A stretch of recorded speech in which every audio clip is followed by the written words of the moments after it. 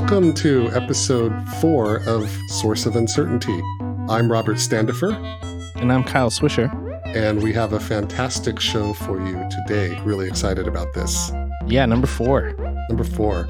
Every time we do this, we're going to say, can you believe we made it to... Can you believe we made it to episode 173? Oh, we're going to be dead by then. Climate change.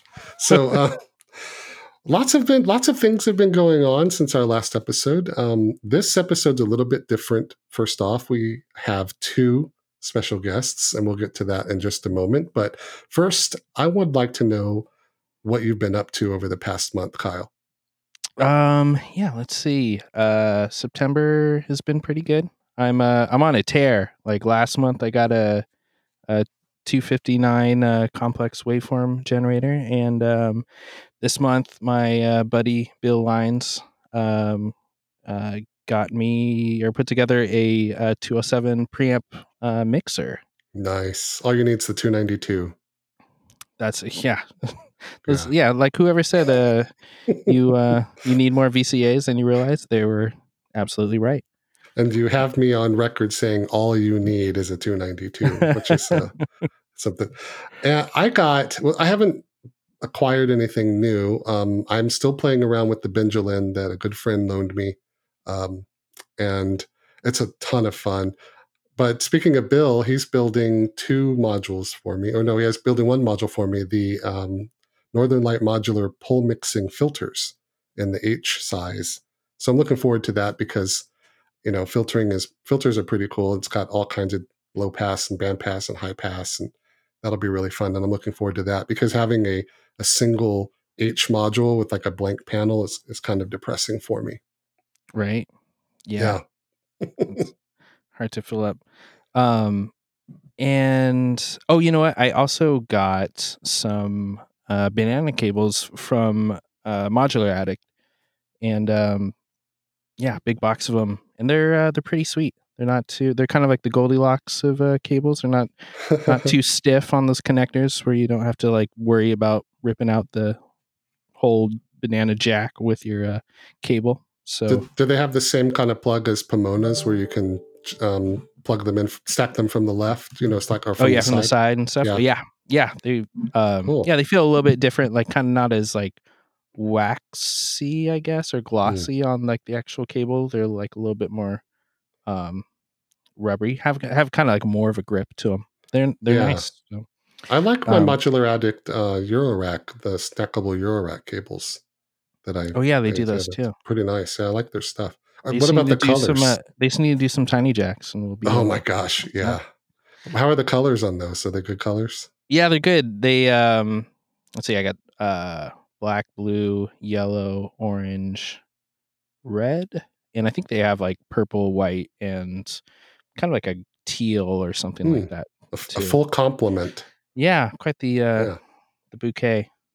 Yeah, the Buchla cables. I have Buchla branded cables. I actually did get something new. I got some Buchla branded cables, and they come in more of like the Easter palette. That light violet. I like it a lot. I like the light green and the light blue.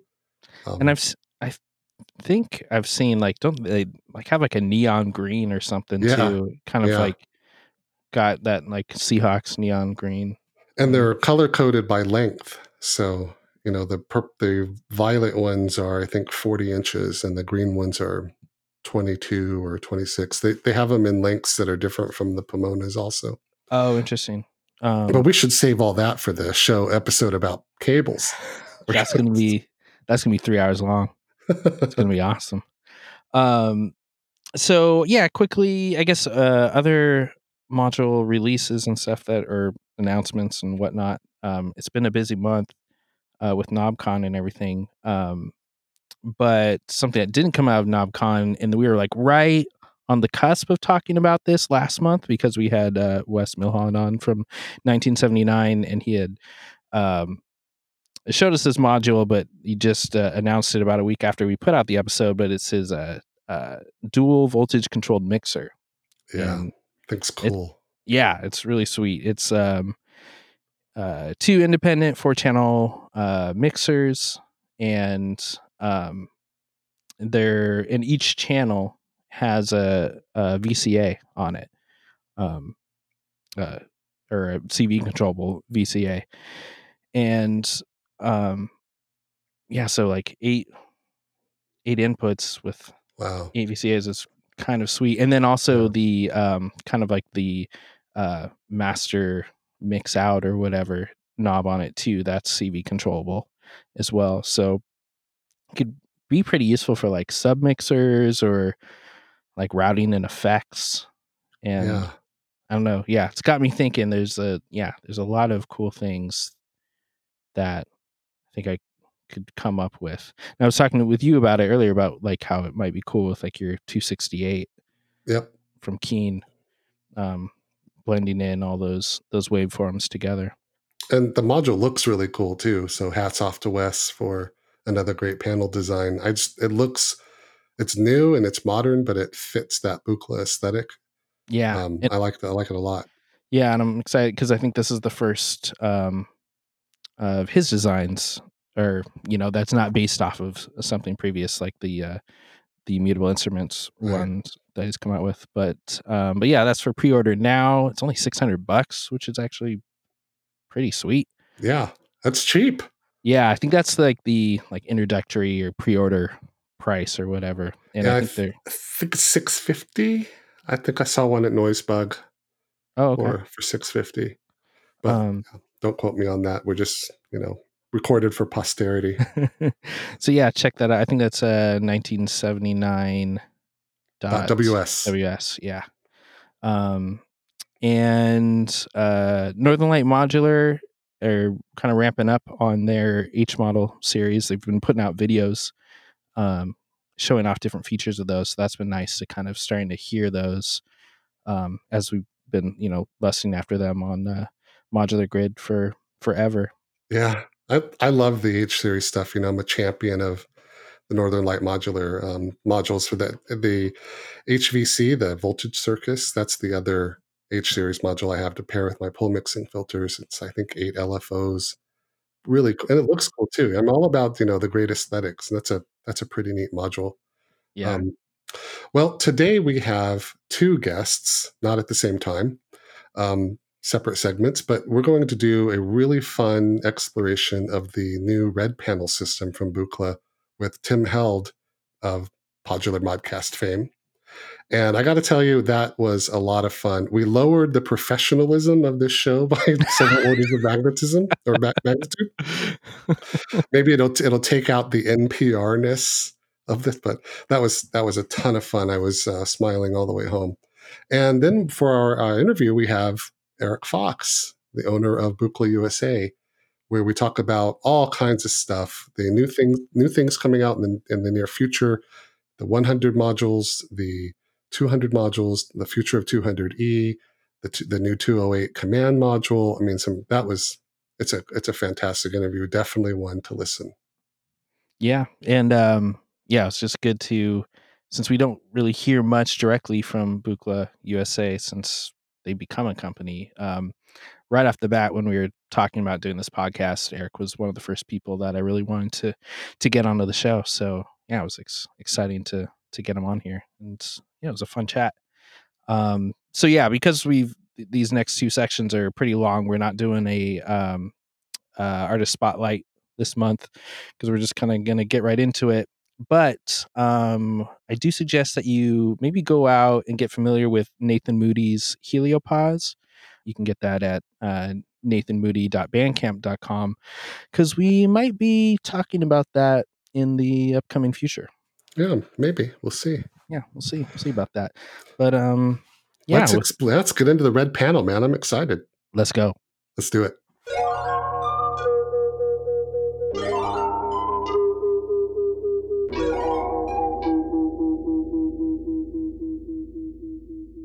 Here we are. We've got the red panel with us, and we also have none other than Tim Held. Podular Modcast. Wait, Tim on. Held here. Hold on. You gotta introduce me again. But you don't have to edit this part out because I think it'll be better if we. But wait, hold on. Please be an air horn. Hold on. Pew, pew, Okay, pew. can you introduce me again? So just start over again. All right, here we are. with the Red Panel system, and we're also here with Podjo and Modcast, Tim Held. Yeah. Welcome, Tim. Thanks for having me, guys. Oh, you read my mind. Yeah. Did I red panel your mind? My mind. This is It's gonna be starting well. It's gonna be a long segment. You guys are gonna have fun editing this. Yeah. So yeah, we brought Tim in because Robert and I are not super well versed in the Eurorack world. Robert a little bit, me other than just I have a few modules. Yeah, listening to tons of Eurorack content. I don't know. I thought it would be fun to bring in our homeboy Tim. Yeah. With his or one of his many setups. Yeah.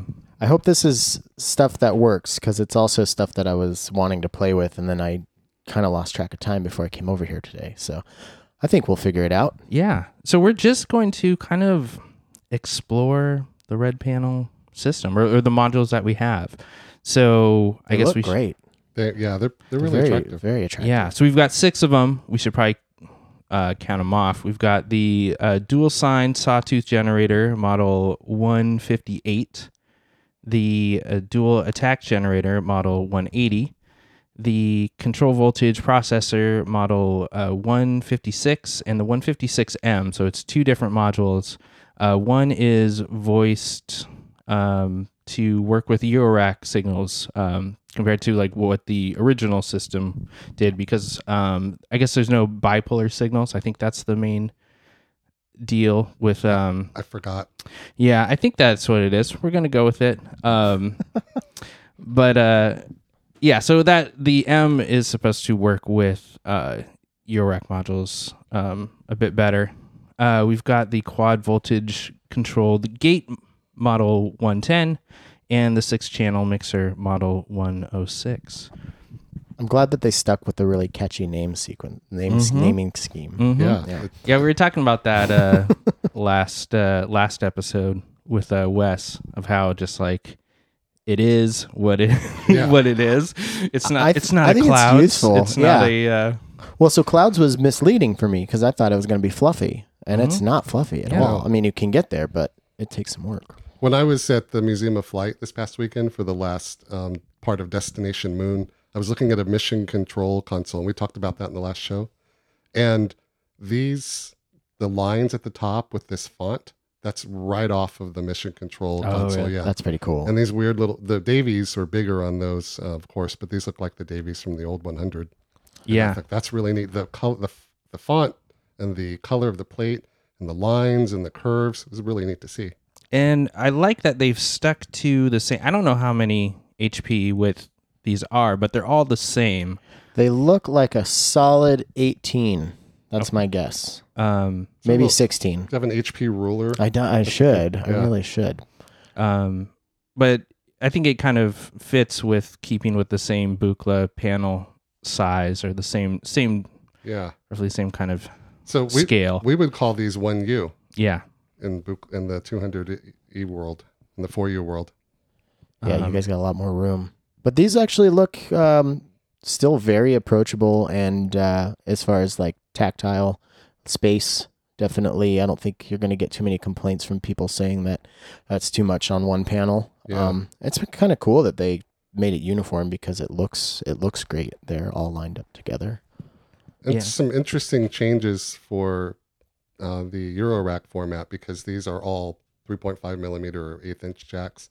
There's this like control voltage label on the 110 to point to the control voltage input, because that would have been a banana. Yeah. Yeah. So I wonder if it even has, or if it says the same thing, or I guess with the layout, I don't have we don't have the old ones. So I have to use my imagination and think, okay, the bananas would be on these inputs somewhat, and then the outputs would be audio. I think. Yeah. And then actually for the Model 110, it would actually just be half of this module too. It wasn't a quad. That's I believe right. it's a dual gate. So you're getting more on the panel there instead of just blank space for the bottom half of that. And so on the mixer, these are all audio inputs and outputs. There's no CV control of the mixer for Nope. panning or anything? Yeah, Yep, just your fingers.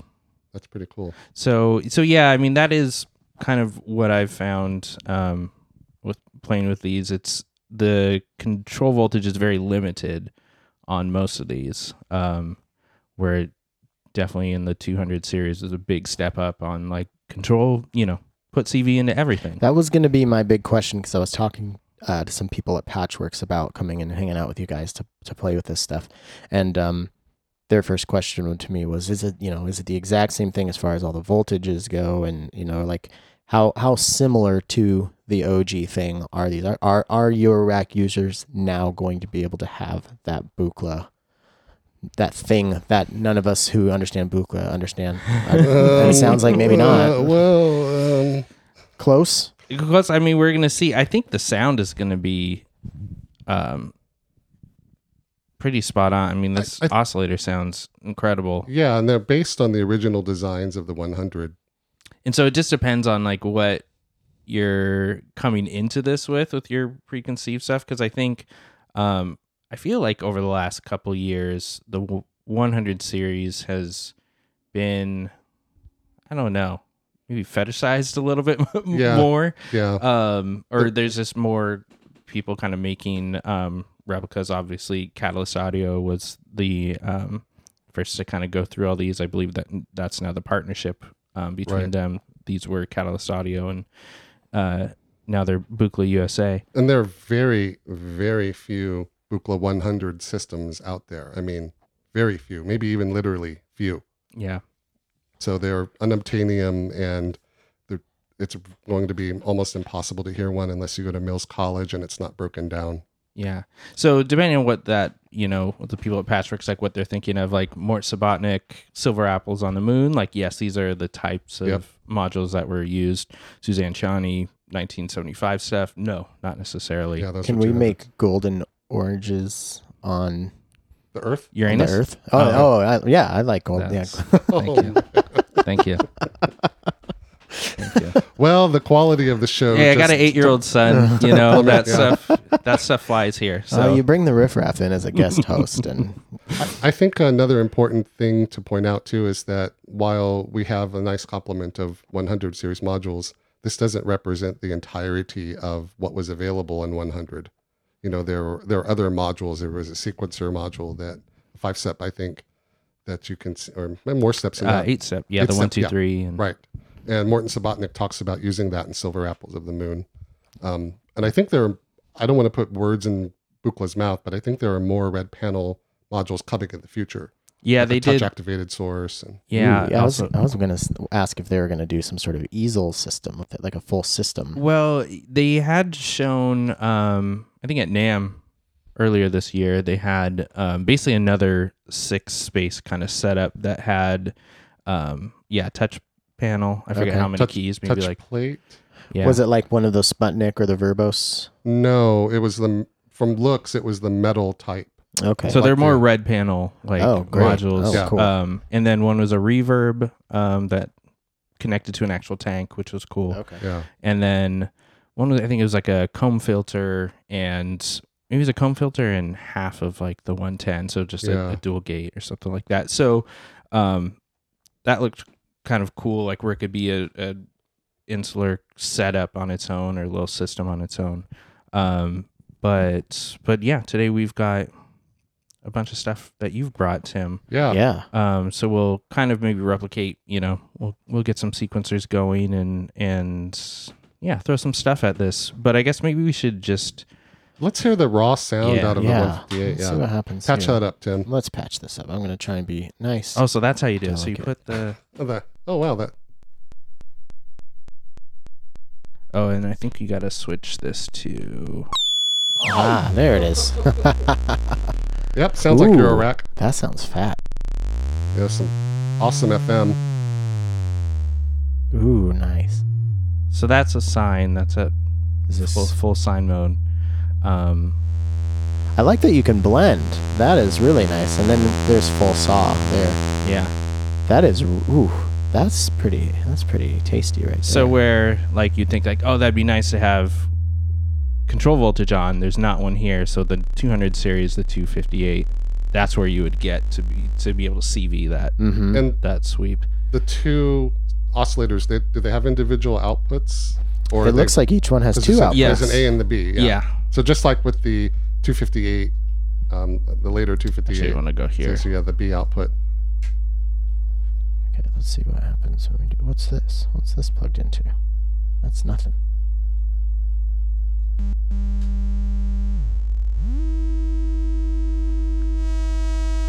Got a saw there. Is there no fine tune? No. Oh.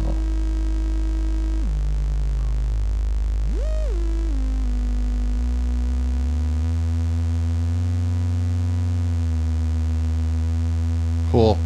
Sounds like it's pretty. Seems like these knobs are good enough to where it's pretty easy to get them in tune without the fine tune.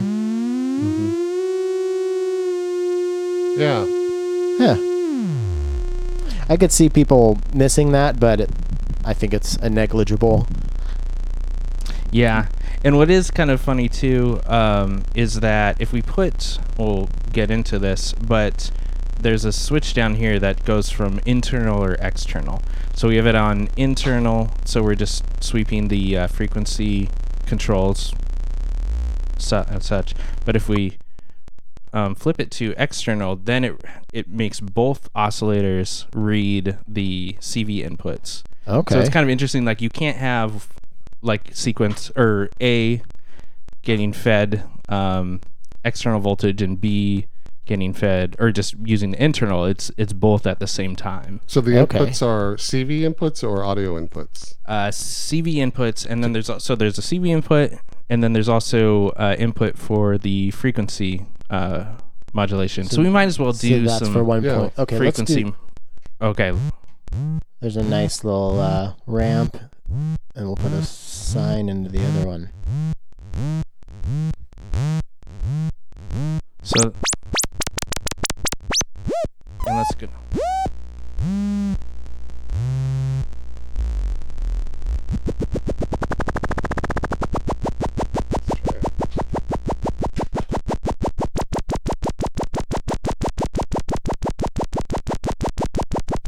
So this is a sine and a triangle LFO going into each of the oscillators. Well, so what do we got? We got the sine wave controlling So these are going in. So you've got these going into modulation. the modulation. So if we switch them over to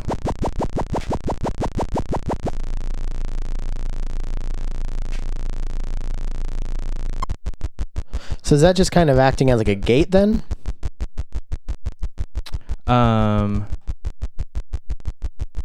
this, well, right here. Let's see. I've got So these turned off. So we have an A147.2 voltage controlled LFO from Depfer modulating the 158. Let's pull these out, or actually, let me take these. Let's go. This kind of sounds like an air horn. That sounded cool on its own. Oh, you're getting crazy now. So patching one output from each section into the B output's going to the frequency input on A. Yeah. Whoa. That's pretty fun.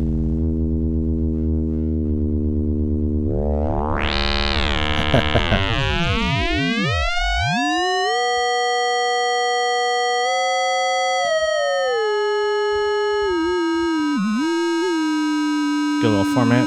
Yeah. So a major difference compared to the 200 is that the two sections they're not normal to each other. You have to patch them into the other side. Which would be true with the 258 too. All right, really quick. Well, in the 258 they are normaled. Oh, I'm sorry. In the 258E they're normaled, but I never played with the 258.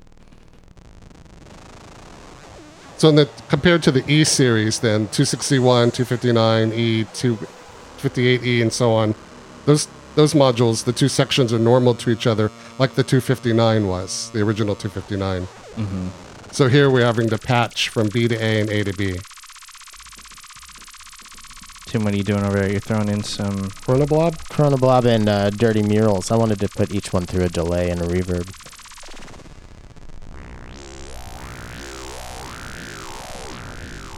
That sounds good. That's pretty cool.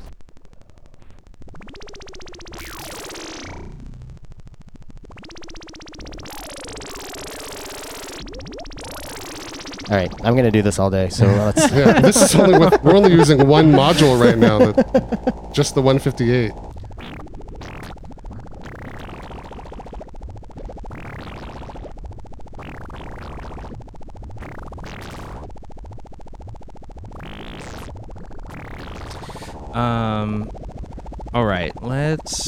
All right, so let's dial some stuff back.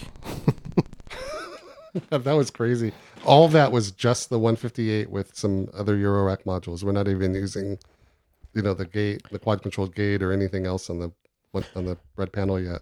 That was pretty cool. What you got going from just self patching that thing. I gotta say that's pretty great. I mean, I think what Buchla does pretty well is frequency modulation. And yeah, I think these oscillators are pretty nice and raw, that the sines sound really good when they're beating against each other. Let's check out the maybe the envelope. We'll kind of go maybe through the system. So let's go from the saw and sine oscillator into the gate, and then we'll get the attack generator working with that, because I've found some interesting quirks on that. Yeah, let's build out that patch. So the A output from the 158 into the control voltage input of the B section of the quad voltage controlled gate model 110. Then the output there's an A output from the attack generator 180 to the control voltage input of the B section of the 110. I've got longer cables, Kyle, if you need. And so B output to channel 1 of the mixer. Oh, that's what was the plugged 106 in. Mixer. I unplugged your mixer. Okay, we're back. Does this mixer add any character or color to this? Let's We'll find out. Okay, cool. Um, So this is a pretty simple, typical kind of VCO gate 80 generator and everything going out to a mixer. Yeah. Should we have sound? Yeah, let me try Robert's question right there, of like, does the mixer add any character? So he's plugging another output from the 158A section into another channel of the mixer on its own with. So yeah, if there's sound, Your output on that. Yeah. I guess let's try it with the Do you need to open up the gate? this one's just going straight. Okay.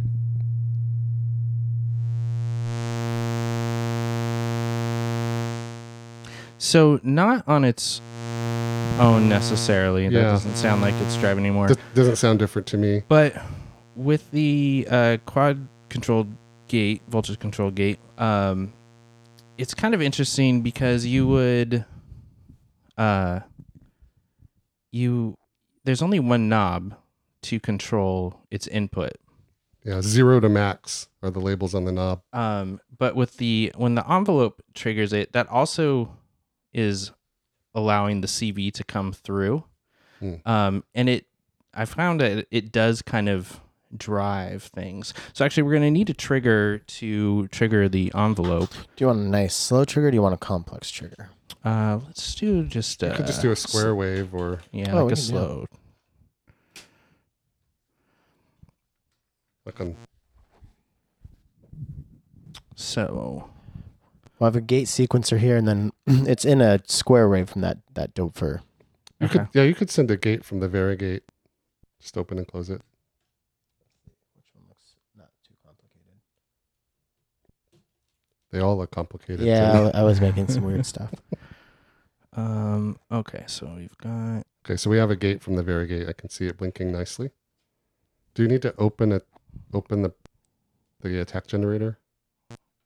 Oh, there it goes. So there's a. This controlled by trigger length. Oh. So kind of to explain the dual attack generator, there's a attack time that goes from 0.005 to 1 second. Then the decay time goes from 0.01 to 5 seconds, and then there's this note duration, which has a switch that can be controlled internally, which is by this knob that goes from 0.01 to 5 seconds, or triggered by the length of the gate. And so it's kind of like a sustain in a way, I've kind of found.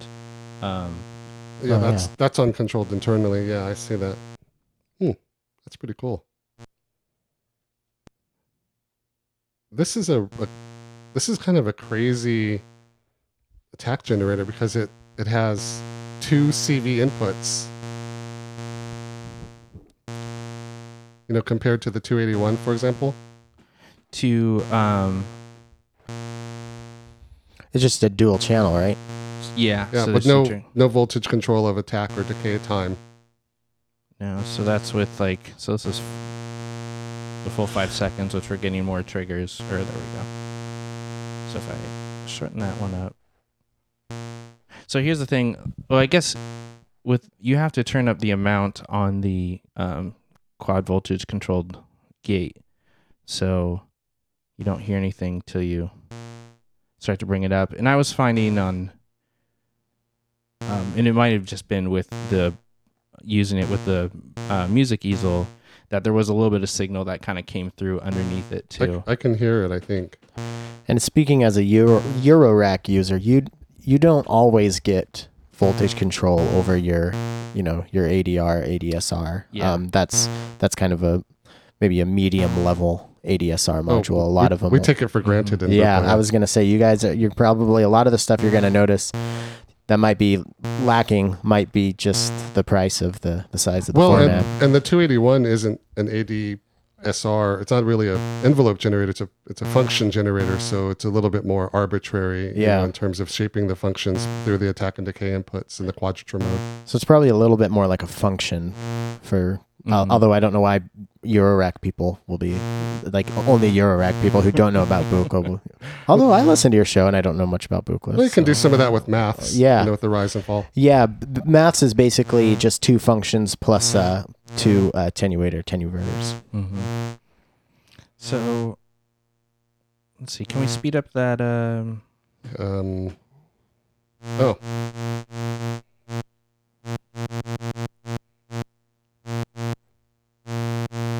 So turning up I guess it's kind of like a sustain, this time or the note duration, which is kind of interesting. Let's try a different output. Cool. I'm going to switch to a slower gate. That's a CV there. So that won't be a gate. That's a sequence. The last 2 are sequences. Look at that. It's labeled right there. See, in Buchla, the labels have lines that point to the thing. So how was I supposed to know? Plus, it's not a banana cable, so it's really confusing. That is actually really helpful. Cool. So with this, Kyle, if we started modulating the frequency with the same or a multiple of that gate speed, then we could have basically like a sequence going. Let's do it. Well, I don't know if this is what you meant, but I just wanted to see what would happen. Which one's the frequency? This one? The one on the right. Actually, that one's going into frequency modulation, so we'll go there, and then I'm just trying to get like a 1 volt per octave. Just where would you put a sequence in for the sawtooth generator? It would be the frequency, right? Right. Well, this is frequency modulation CV, and this is frequency CV. So it's like we're canceling out the knob, like that won't have any effect. So it's just we have to increase the amount of CV coming out here. How do you do that? Like bring it up an octave, or let's see here. We're using the Varigate, so you can't attenuate the amount of frequency coming in, can you? You can only change from sine to saw or the frequency modulation. So it's really whatever control voltage you're sending into frequency is what you're going to get, which is fine. You don't need it, but that sounds good. What happens if we flip this switch? No, okay. We can. There we go. No? Yeah, it's not. That's just the. I kind of like that though. It's pretty cool. So when we have the external, is the clicking being caused by the envelope or by the frequency input? I think it's a bit of both. Doesn't sound like voltage is getting up there. So let's try another. Do you have another voltage? I have an idea. Let's run it through the control voltage processor. Yeah. There you go. All right. So I was going to say, if you wanted to increase exactly what was just coming out of here, you could put it into channel 2 of maths and then out and then give it a boost there. But since we have this here, we might as well let's try the use that 156M.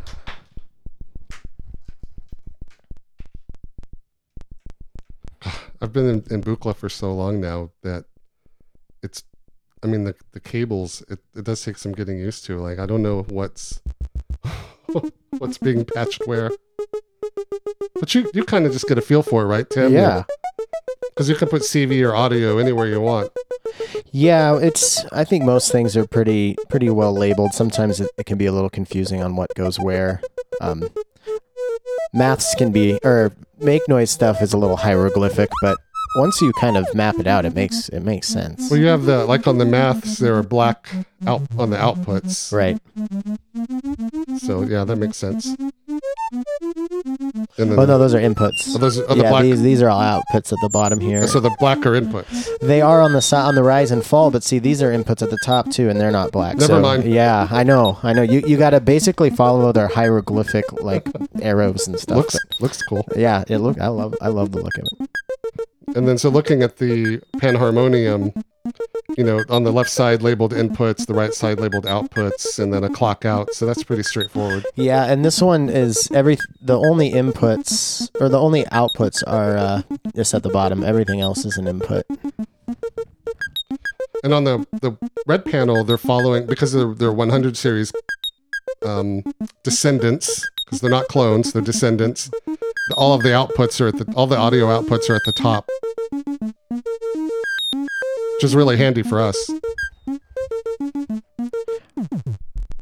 So just right now, as a Eurorack user and looking at this stuff, like, I was excited to come check this out. Be like, oh, what would make a good addition? And so far, like, kind of all of it. But that sine sawtooth generator, I'm very, very into.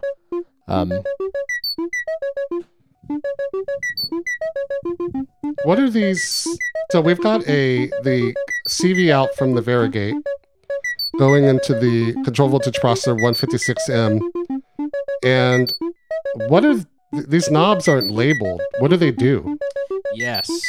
So so basically, let's see. The top knob on each section is a crossfader that mix between the external voltage input and the internal offset of the module. So you'd be able to take voltage in, shrink the range of the CV down, and fine-tune the range. That's what that top one is. The second knob down is a voltage range of the internal offset. And then the last knob is a mixer between two simultaneous inputs. So we can also put a second input in here. So if we've got another... Yeah, what do you think? Another crazy LFO or something you want to do. Let's try something. Let's get a little weird here. Gonna quantize an LFO? Let's quantize an LFO. Although it's gonna not be in the same key as the sequence going on right now. So where do you want this right here? Yeah. Whoa. So... Actually, let's just tone that down a little bit. Just a little bit. So attenuate it through maths? Yeah. Let's see. And then I gotta bring this in here. I mean, we could probably attenuate it with the. Oh yeah, you Yeah. guys have Yeah, that they're- stuff. See, Yeah. I'm thinking like a Eurorack guy. let's So just- show me how you would solve that problem with this. So we would attenuate. We need an input. I don't know. The So input we could probably try and do it. in the 156. Yeah, Okay. And channel. Would you do? You could do it in channel A, right? yeah, or we can even try and do it in here. And where the B section. Yeah. So let's see. We're So Kyle's turning knobs. so this is We don't. Oh, So you have nothing going into. so this is the sequence, right? Or, it goes there, right, Tim? Yeah. On maths. Yeah, and then this. Oh.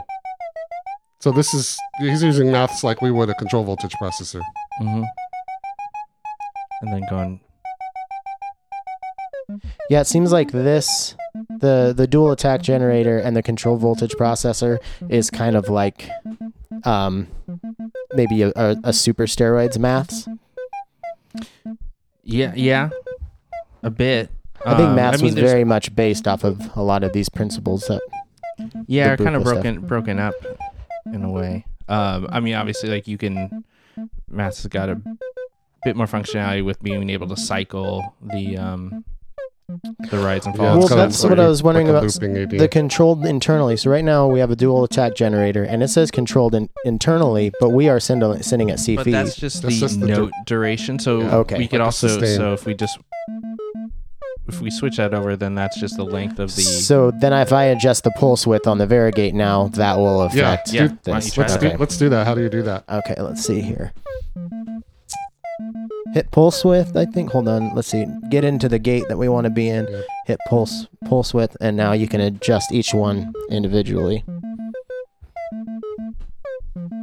Oh, I see. There's a little indicator on the left side Yeah. of it. That's pretty cool. It's actually really intuitive. Not little. It's a pretty good size. But So that's pretty neat. Yeah, that is cool. So that's that's neat. Just getting a bit more. Oh yeah, Using so another you can do control that. voltage We'll turn source them or on. whatever. So yeah, even though the dual attack generator doesn't have any type of CVN for attack and decay and whatnot, that's a good way to have more variance, more control over. yeah. So Kyle, this is kind of Marfy as I'm moving the sliders around, shaping the Mhm. pulse width for the output pulse. It's kind of see it. Yeah, That's pretty cool. you just verbed it. I love sliders. You got Love them. You got Murphy with it. Yeah, I got Marfy with it. Well, and if I had the voltage block, which is, you can use it without that, but you can expand the Varigate because they actually talk to each other on the power bus board, Yeah. which is pretty cool. And then that way, that's a way you could really get slider in with the CV rather than gates and get, I imagine, what you would call Marfy. So we're kind of bringing that LFO Uh-huh. back in there. So what are you doing there? So right now we got the LFO going into maths being attenuated a little bit, then into a quantizer, and then into your control voltage processor. Yeah, so I'm Yeah. just changing the bottom knob of the control voltage processor, which is just kind of fading between the two signals. So this is Okay. obviously the that LFO that you're just talking about that's being quantized. So you can hear those steps Uh-huh. in there. And then if I move it back to the right, it's bringing in the Varigate. Oh, Cool. very cool. That's awesome. That's super cool. And then that itself is going into the frequency in on the oscillator we're using. Yeah, yeah. So you could, which is kind of neat. You could have two different sequences or whatever going, and just Yeah, that's Go super back. cool. or change what the.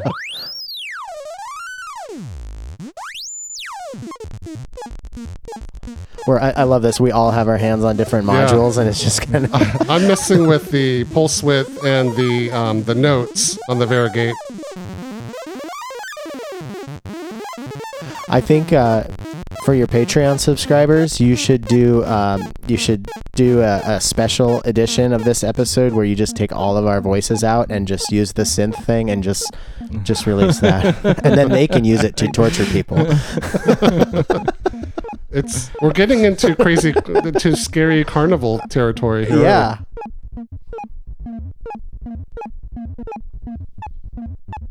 I think that's a goal of every patch now. Is it should sound like a scary carnival. I'm kind of a stickler to rules only because I'm afraid of getting in trouble. So when I drive and I use headphones, I just use one ear. But when you guys started your little carnival patch, I braved it. I had to go stereo and listen to it on the drive up. Which begs the question, like, you need an auxiliary input for your... Yeah, I need a lot of things for my car.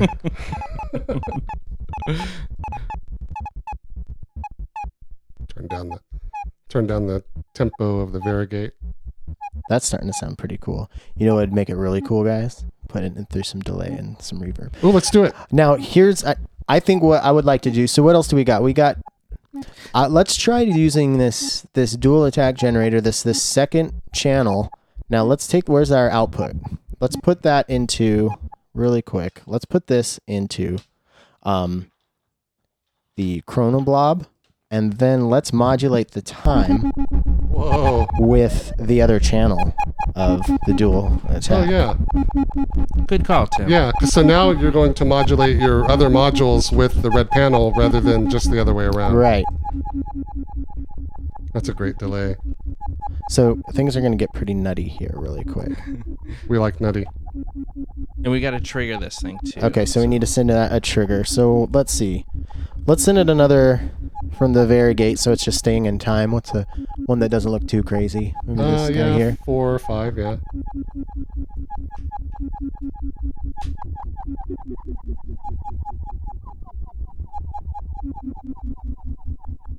Sounds like a signal from space. I'll use this attenuator to attenuate the voltage going into that. So right now it's in tape mode, so that's what's given that pitch, but if you want to not get the pitch, you can switch it into just that's really standard. Cool. I like that. Yeah, so that way you don't always have to get your weebly and warblies. Yeah. Actually, let's see, can we get 2 outputs going into this bad boy? Yeah. 2 outputs from the... 2 of the oscillator. The oscillator, yeah. Yeah. Where do you Actually, that one's not going to reach here. Put that guy in here. So we're going to send section B of the 158. We've got quite the setup here. Yeah. Okay, so you're sending that to the Chronoblob too. Now we're going to get a stereo signal coming out of the Chronoblob. So we don't have any, because we're using input, so we need like some sort of pitch. Frequency pitch here. So we could do something from over here in the Varigate. Yeah, we could send that second sequence from the Varigate into it. And we might need to pitch it up, so we should actually go into the control voltage processor. There you go. See, we're using, this is exactly what we wanted, right? To just find a way to use all of these together.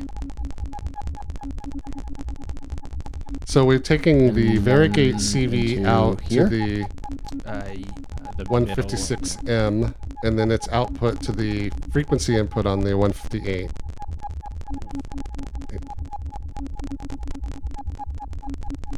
That's the wrong module, Kyle. You're doing a good job of going upside down, though. Whoa! Actually, now, do we have any more CV outputs in the red panel stuff? We do on the 156. Okay. That's different from the 156M. Okay, let's modulate the. So now we've got a. Let's see. Let me switch this to stereo delay. So now we got this in stereo delay, and we're going to do the right side stereo. Does the 156 need an input, or does it output CV on its own, 0 to 10 volts or anything like that? Do you know, Kyle? Sorry, say that again. On the 156, does it output CV maybe -5 to 5 or 0 to 10, or does it require an input? I mean, there is like I think there was an internal. There's an internal offset or whatever, which means like there would be some sort of voltage. Because I'm thinking like with the 256, the 256E, if you turn the level all the way up, you'll get a 10 volt CV. Otherwise, we could just take an input and I'm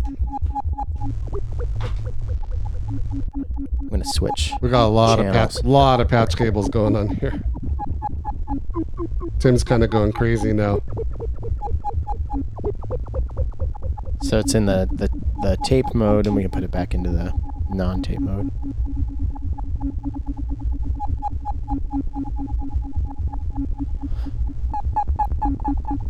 I think we're getting close to our golden oranges on Uranus.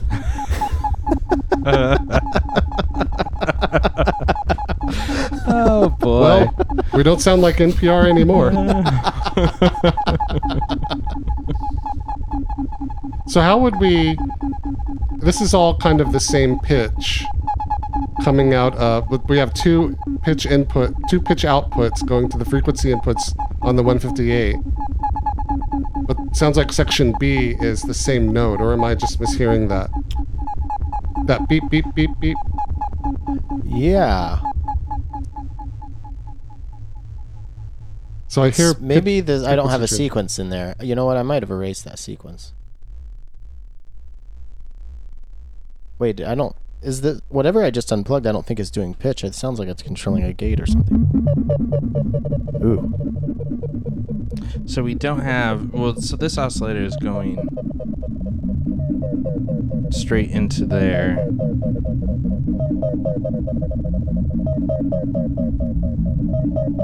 Right, there we go.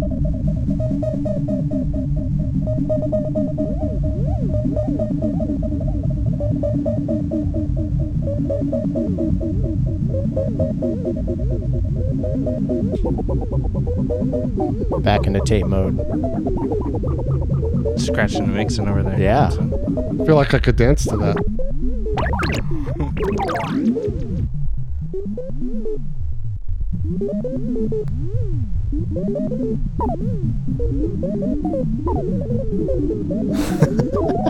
There's some Suzanne Ciani in there a little bit. You hear that?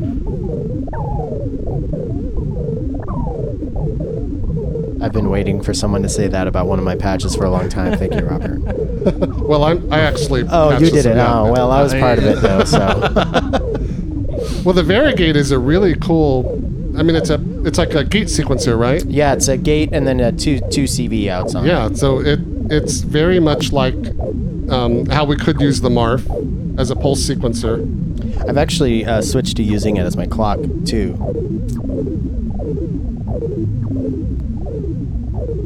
That's really cool.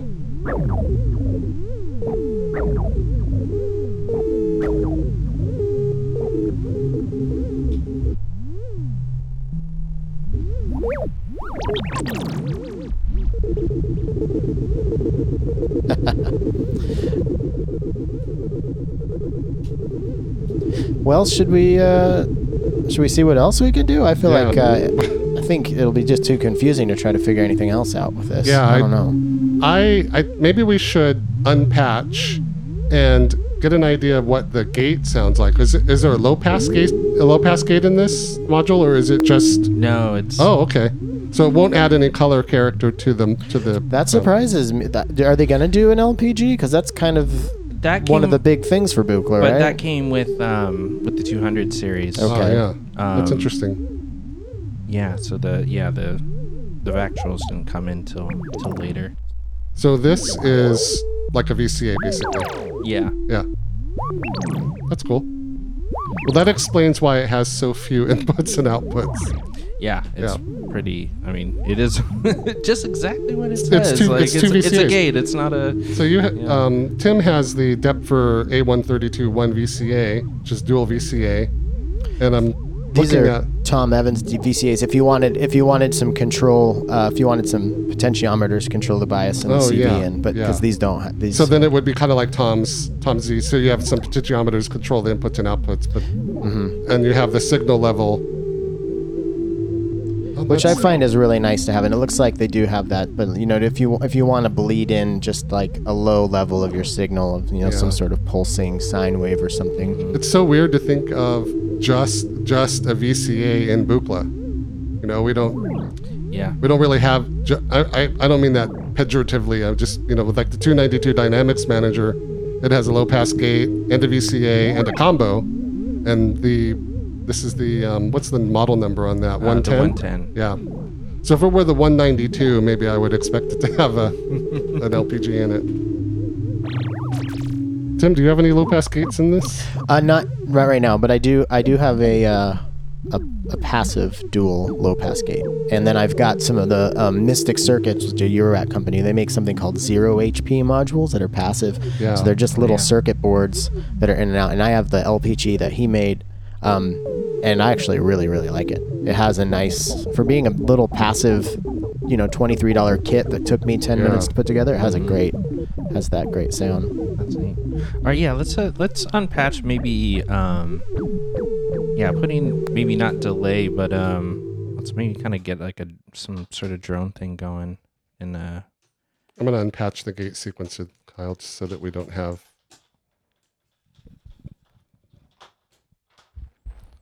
One nice thing about these 3.5 millimeter cables in Eurorack compared to Banana is they come out much easier.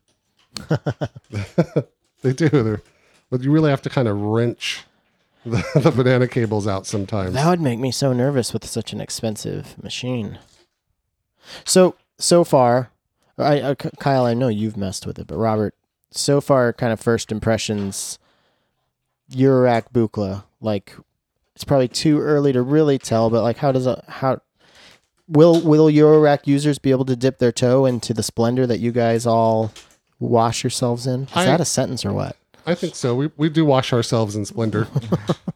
Quite often. Yeah, I bathe in Splendor every day.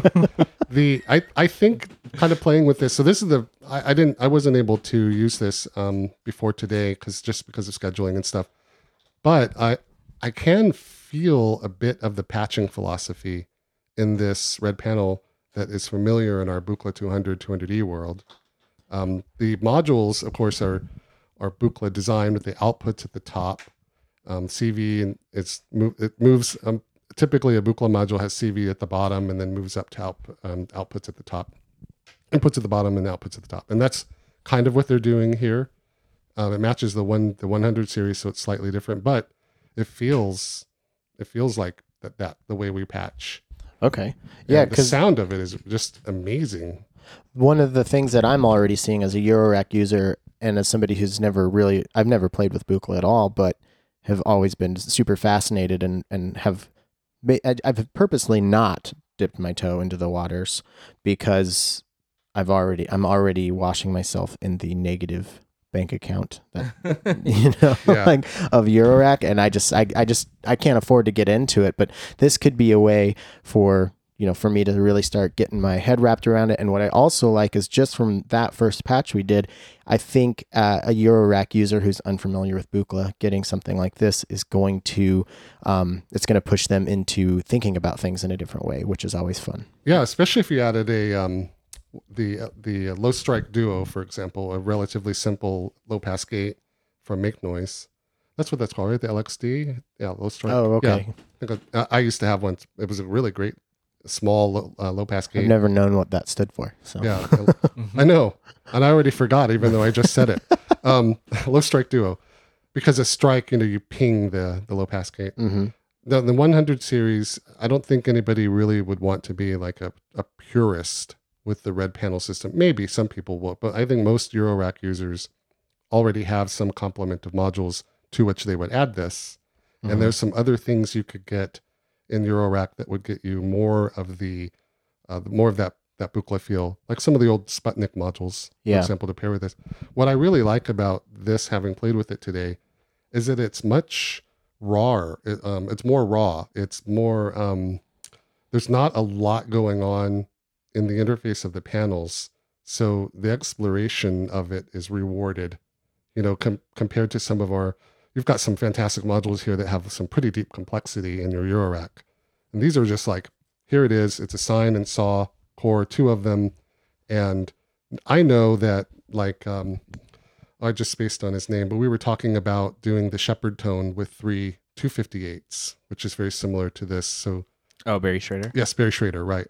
So you can start with a kind of a fundamental patch design with two 158s and mix them together and get a ton out of that, and then add Eurorack effects or use maths to get some more complex and interesting functions. Yeah, as we're going on, I'm kind of thinking maybe if I was going to pick one as an initial one to get into, it'd probably be the control voltage processor. Yeah, that would. Yeah, and I'm really confused by it because it doesn't have labels. I think that I would just have to turn the knobs and just send it, kind of some simple patching and then get a feel for it, because there's one label, EXT and INT, external internal, which I think is for the second knob on each section, or maybe it's the top knob. I don't know. When Don made these original 100 series back in the 60s, he got $500 grant from the San Francisco Tate Music Center. And that was from the Rockefellers or whatever. Yeah, right. Yeah. From through Morton Subotnick. And that's all covered in I Dream of Wires, which is really cool. But he didn't really spend that money on, hiring a designer necessarily to come design the perfect panel. He focused on the functionality of it. And so once much like Eurorack, Tim, you knew what to do with the sliders on Variegate. But once you know what to do with those knobs, it's second nature. Yeah, something actually, I recorded a podcast yesterday with the guys from Modular on the Spot San Diego, and something that, it seems so obvious when you say it, but, someone like POB told them, like, they watched him play a show and they were just kind of blown away because he's amazing. And these guys are a little bit newer. And he said, well, just, wait, let's see what happens to how you patch in a few years. And getting to know your modules as an instrument, it's like I said, it sounds so like duh to say it, but like, but sometimes you need to. Well, yeah, sometimes these blocks fall into place and you're like, how didn't I realize that? But yeah, like, it's people, I could never just patch on the fly in front of anybody. When it's like, well, yeah, you could if you knew what everything in there did. You could do something really easily, really quickly. Yeah. I mean, I always talk about it's like in certain modules I don't know within like the Buchla canon. It's just like I haven't meditated on that enough, like just to like really kind of like put it through the thought machine of like what kind of patches and what would I, in my system, how would that be useful? To where I always kind of go back to, like, if I always rag on the 230, the triple envelope tracker preamplifier. Yeah, and Catchy. What does it do, Tim? It's 3 envelope followers, and we always joke that it's the loneliest module in everybody's case because you never see it patched up. It's always in the bottom left or bottom right, and it's never patched up. And so, it's like I write it off, but then as you think about it, it's like, oh yeah, there's tons of stuff to do it, but it's just. How often does that happen right before you fall asleep? Like, you got to wake up for work the next morning, and then all of a sudden it's like, I could do that with my Telharmonic. Man. And then you're like, I want to go do. It's midnight. I can't go try it out. But it's funny you say that, because when I'm having trouble sleeping, I visualize my cable hanger with all my Pomona cables in it. Yeah. And for some reason that helps me drift off. Really? Yeah, it does. I always kill patches as I'm sleeping. I'm not counting them. I'm just looking at them, and then I fall asleep. It's pretty nice. Welcome to Dream Talk. Yeah. So what do you got going there, Kyle? I wanted to get back to just getting some crazy frequency modulation. Let's do some drones. Yeah. And so I'm thinking, what do you have as far as signal processing, like kind of effect type? I have a clouds, an elements, dirty murals can be a reverb, and then I've got the 2 distings, which can be pretty much whatever you want, and the panharmonium is insanity. Let's do this. Let's do the panharmonium. Okay. So beautiful knobs on that thing too. It's a beefy, well-constructed module that is very weird. Let's patch. Well, I guess got to get this only takes in sound. Oh, you want to go to your output?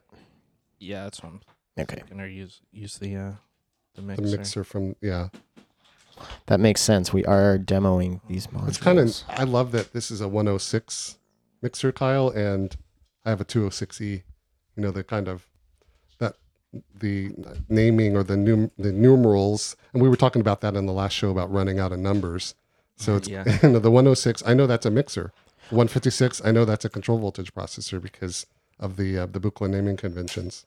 I'm going to get the distings ready on reverb just in case this panharmonium is so weird. It might not be what you guys are looking for. got some modulation of You get frequency a longer. going. A longer one. Yeah.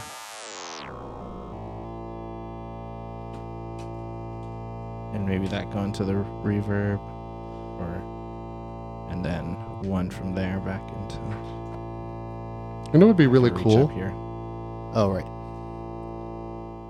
It'd be really neat to use these, like the tip-top colored jack covers, you know?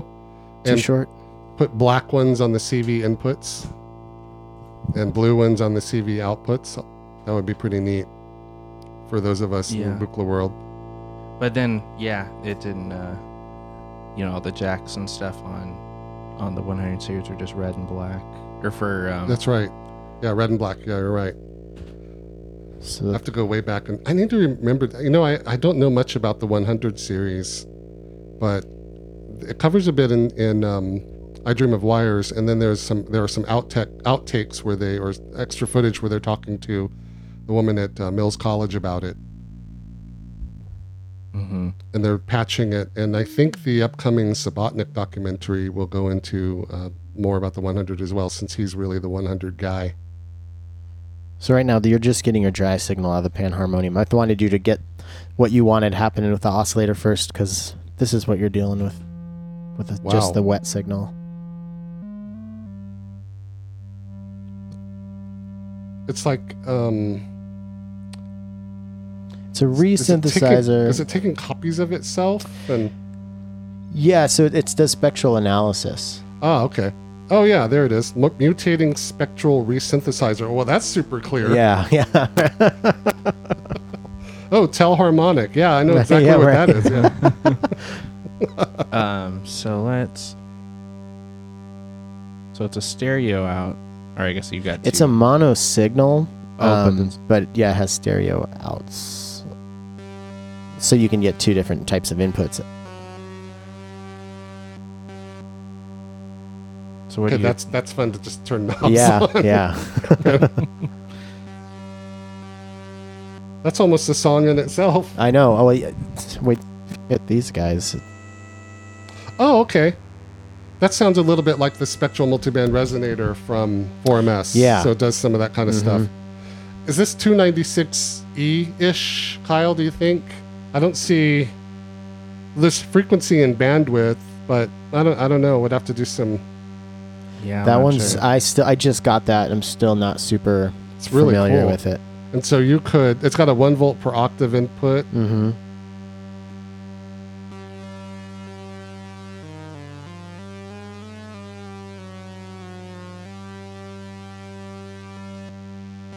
Man, that's cool. Okay, well, enough about... We'll do a separate show about the panharmonium.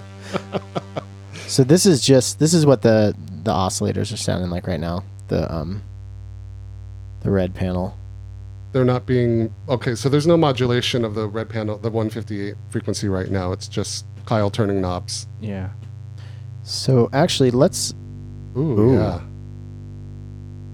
So I added some frequency modulation into oscillator A from oscillator B.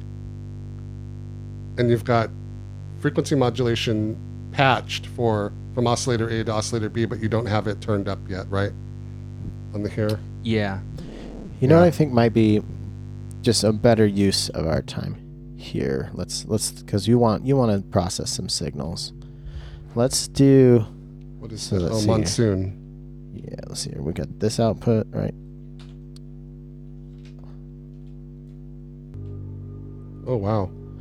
And then I was thinking if we used some of your control voltage. What's Monsoon? Monsoon is a miniature clouds clone. Oh, okay. So yeah, these faders, there's no control over these parameters on clouds. You have to kind of dive. So yeah, those are exposed a bit in the SMP, which we that's what it sounded like. Yeah, you guys are making some familiar sounds. But there. It's about as wide as these first 6 modules in your system. Well, isn't it clouds, rings, and braids and? We had all 3 of them. Oh, okay. Yeah. Ooh. Oh, that sounds like my music, Kyle. Yeah, we're getting into Robert territory there. Sounds really good. That's cool. So what I really like about this, the reverb on the Disting, and I'd be curious to use some of the control voltage processing from the red panel, but just really quick with an LFO here, I'll show you the wet dry. Let's not use that.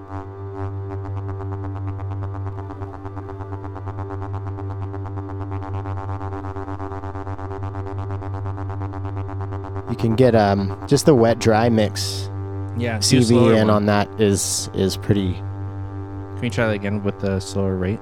Yeah.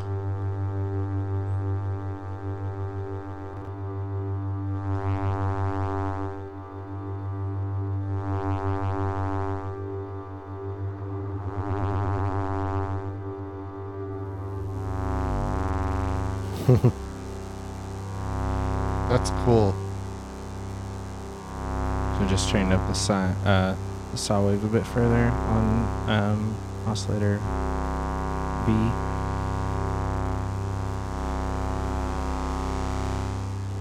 Man, that is Just some imagine- cool droning. Just imagine two of these 158s together. Yeah. Oh, Yeah. And then kind of phasing in and out of them, tuned a little bit differently.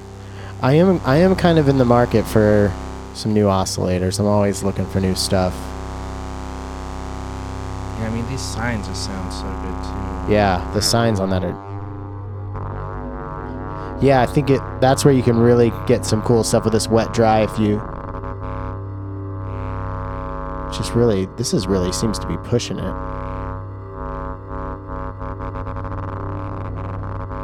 Some audio rate sine wave.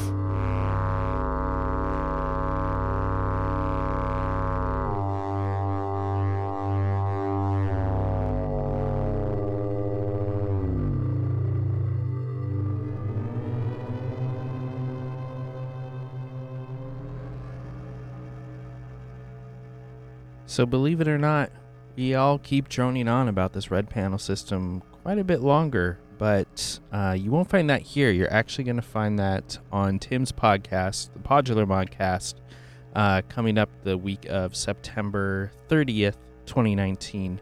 So yeah, Tim kind of flips it on us and makes us do a 15-minute patch challenge like most guests do on his show. And yeah, it was kind of fun. So yeah, I'd like to thank Tim for coming out and hanging out with us and going through all these modules. And now we're going to talk with Eric.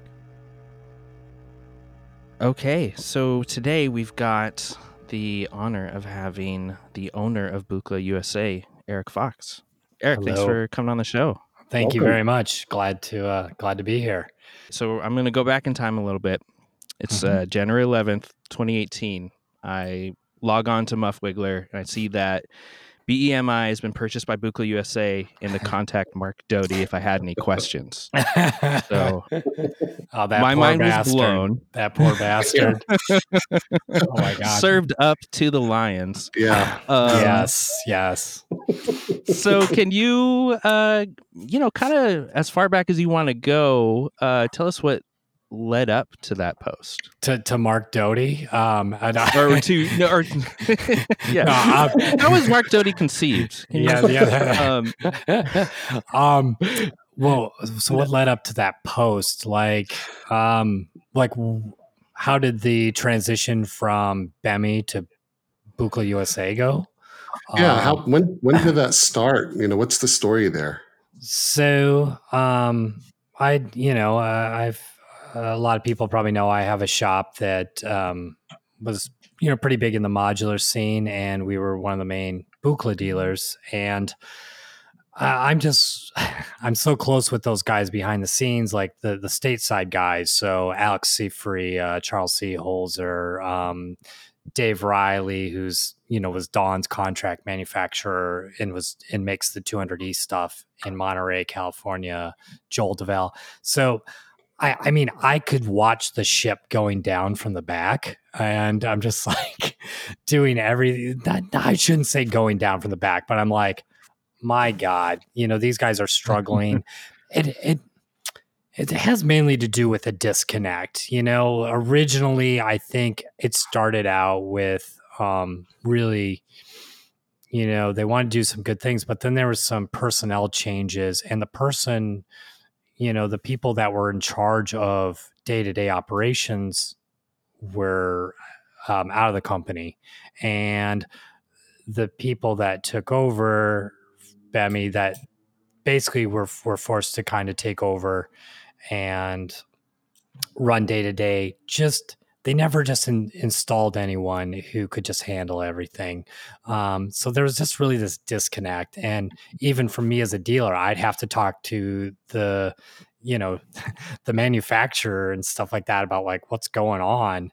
And I just always started mentioning to them, I'm like, hey, if you guys want any help, I'd be interested in being involved. And then after a while, one of the partners from BEMI he just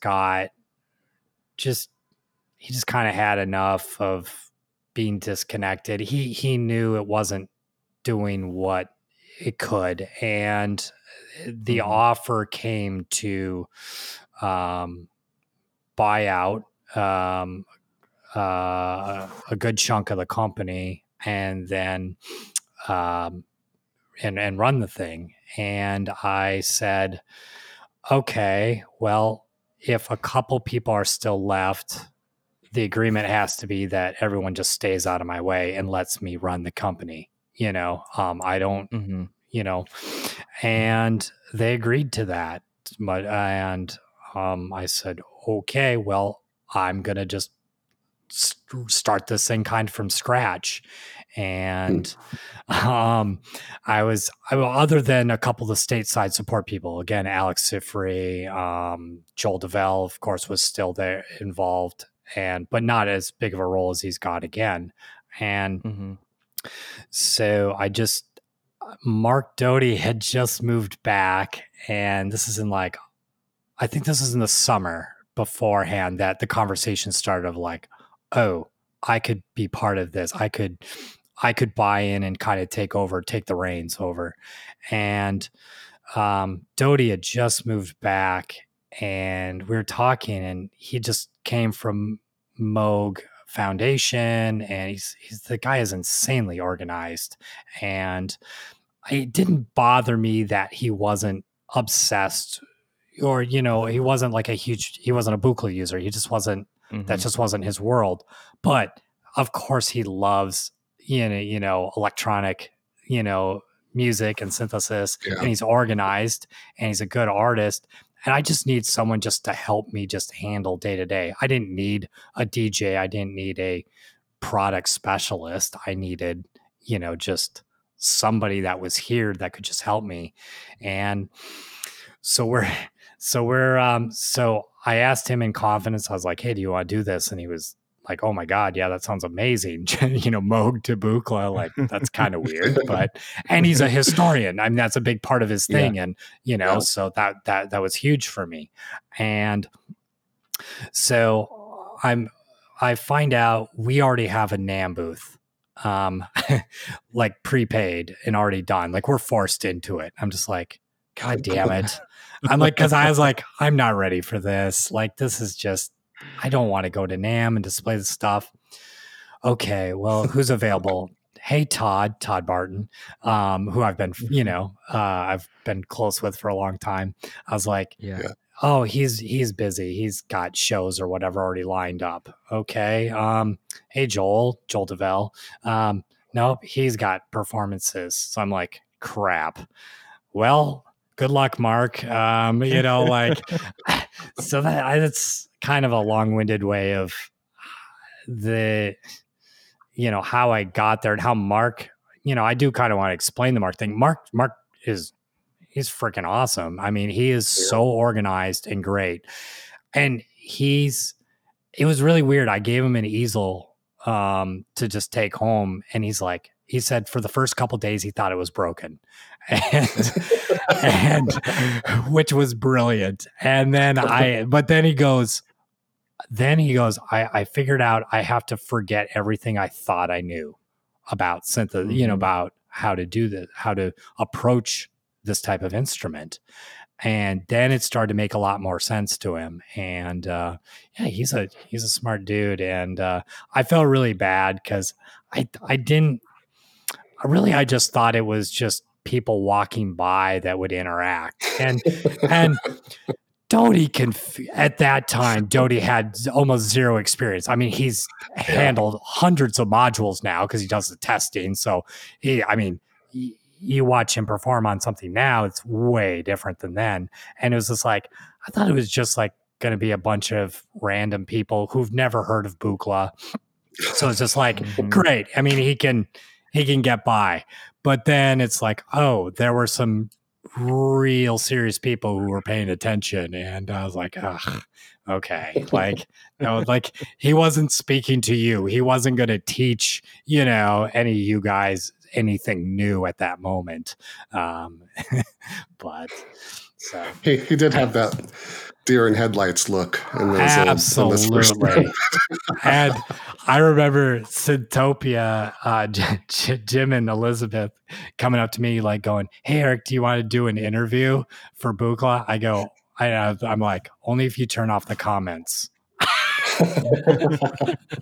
And because I was like, oh my God, I'm like, I really didn't want to be at NAMM, but because we weren't ready, we didn't have the proper support there, but whatever. It's of course, like anything, it turned out fine. Yeah. When did I guess when did the change? Like when did you take over the reins? Was it right at the beginning of 2018, or was it a bit before that?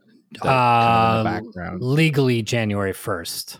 So BEMI ended, ceased to exist, and the last so there's one or two people who still had shares after that, but everyone else was out from BEMI. And that ended December 31st, and then January 1st was when Buchla USA technically started. But I mean, the agreements, everything was signed in, I don't know, October, November. But we'd been working on it for months, back and forth on, how to approach things. So. Yeah, it's crazy how long business deals like this, acquisitions and such, can take.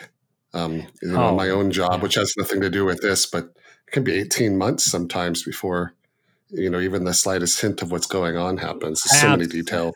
Absolutely. There were a lot of revisions to agreements and stuff. Yeah. And I was going to say, after that announcement, I remember declaring to everybody in the room, at the shop, I was just like, well, get ready for a bunch of, God knows what comments on Muffwiggler. And people were so nice when they mentioned me. It blew my mind. Actually, I was prepared. I was, because I'm like a lot of us, I'm secretly a sensitive, fragile human being. And, and you're right. So you are human, is what you're saying. Oh my God. Yeah. But it's just, you get caught up if it's something about you, that you're like, you just, I don't know, Muffwiggler is, I love and hate. And R.I.P. Michael. I just remember him. He would text me about Buchla a lot. It's like, I want to help. I want to do everything. I'm just like, I just don't have anything for you yet. And that bastard. I love him. And damn it. Anyway. But I was so surprised at the actual positive stuff. And so it was nice to hear even constructive criticism or anything that the few people that were out there that had some concerns. I'm very approachable, and I'm happy to have that conversation. And I think there was some sort of pent up frustration with BEMI, maybe not the company, but the quality of the products and stuff. And this is all well known. So I think when you bought it, when you bought Buchla, there was, I think the gears shifted over to now there's a hope, so people gave you a lot of leeway to address QC, maybe come out with some new products, maybe we could get longstanding issues fixed. And that's been happening. So you had a lot of credibility, I think, right out of the gate. And Mark's little challenge at NAMM notwithstanding, he's he's great at what he does. I've watched so many of his videos. Yeah. And once he makes a 252E video someday, I think that all will be forgiven. Yeah, he'll get there. And I mean, again, the leaps and bounds that, I mean, he's smart, and when he focuses on something, I mean, he's very dedicated. He's an amazing, he's just a great employee. Like he really, whatever he's working on, he gets behind, and he doesn't just go through the motions. He really gets passionate about it. So, I know he was a little bummed at, some negative comments, and, cause he's like, well, I get it, but give me a chance, like, but I mean, he's in a good place now. I think everyone's kind of moved on, and, Oh yeah, I mean, that was just a blip anyway. But I mean, QC I think was number one when I took over. I said, all right, every module comes here now after it's built for more thorough testing and packaging. So, and that was Mark's job, actually, was to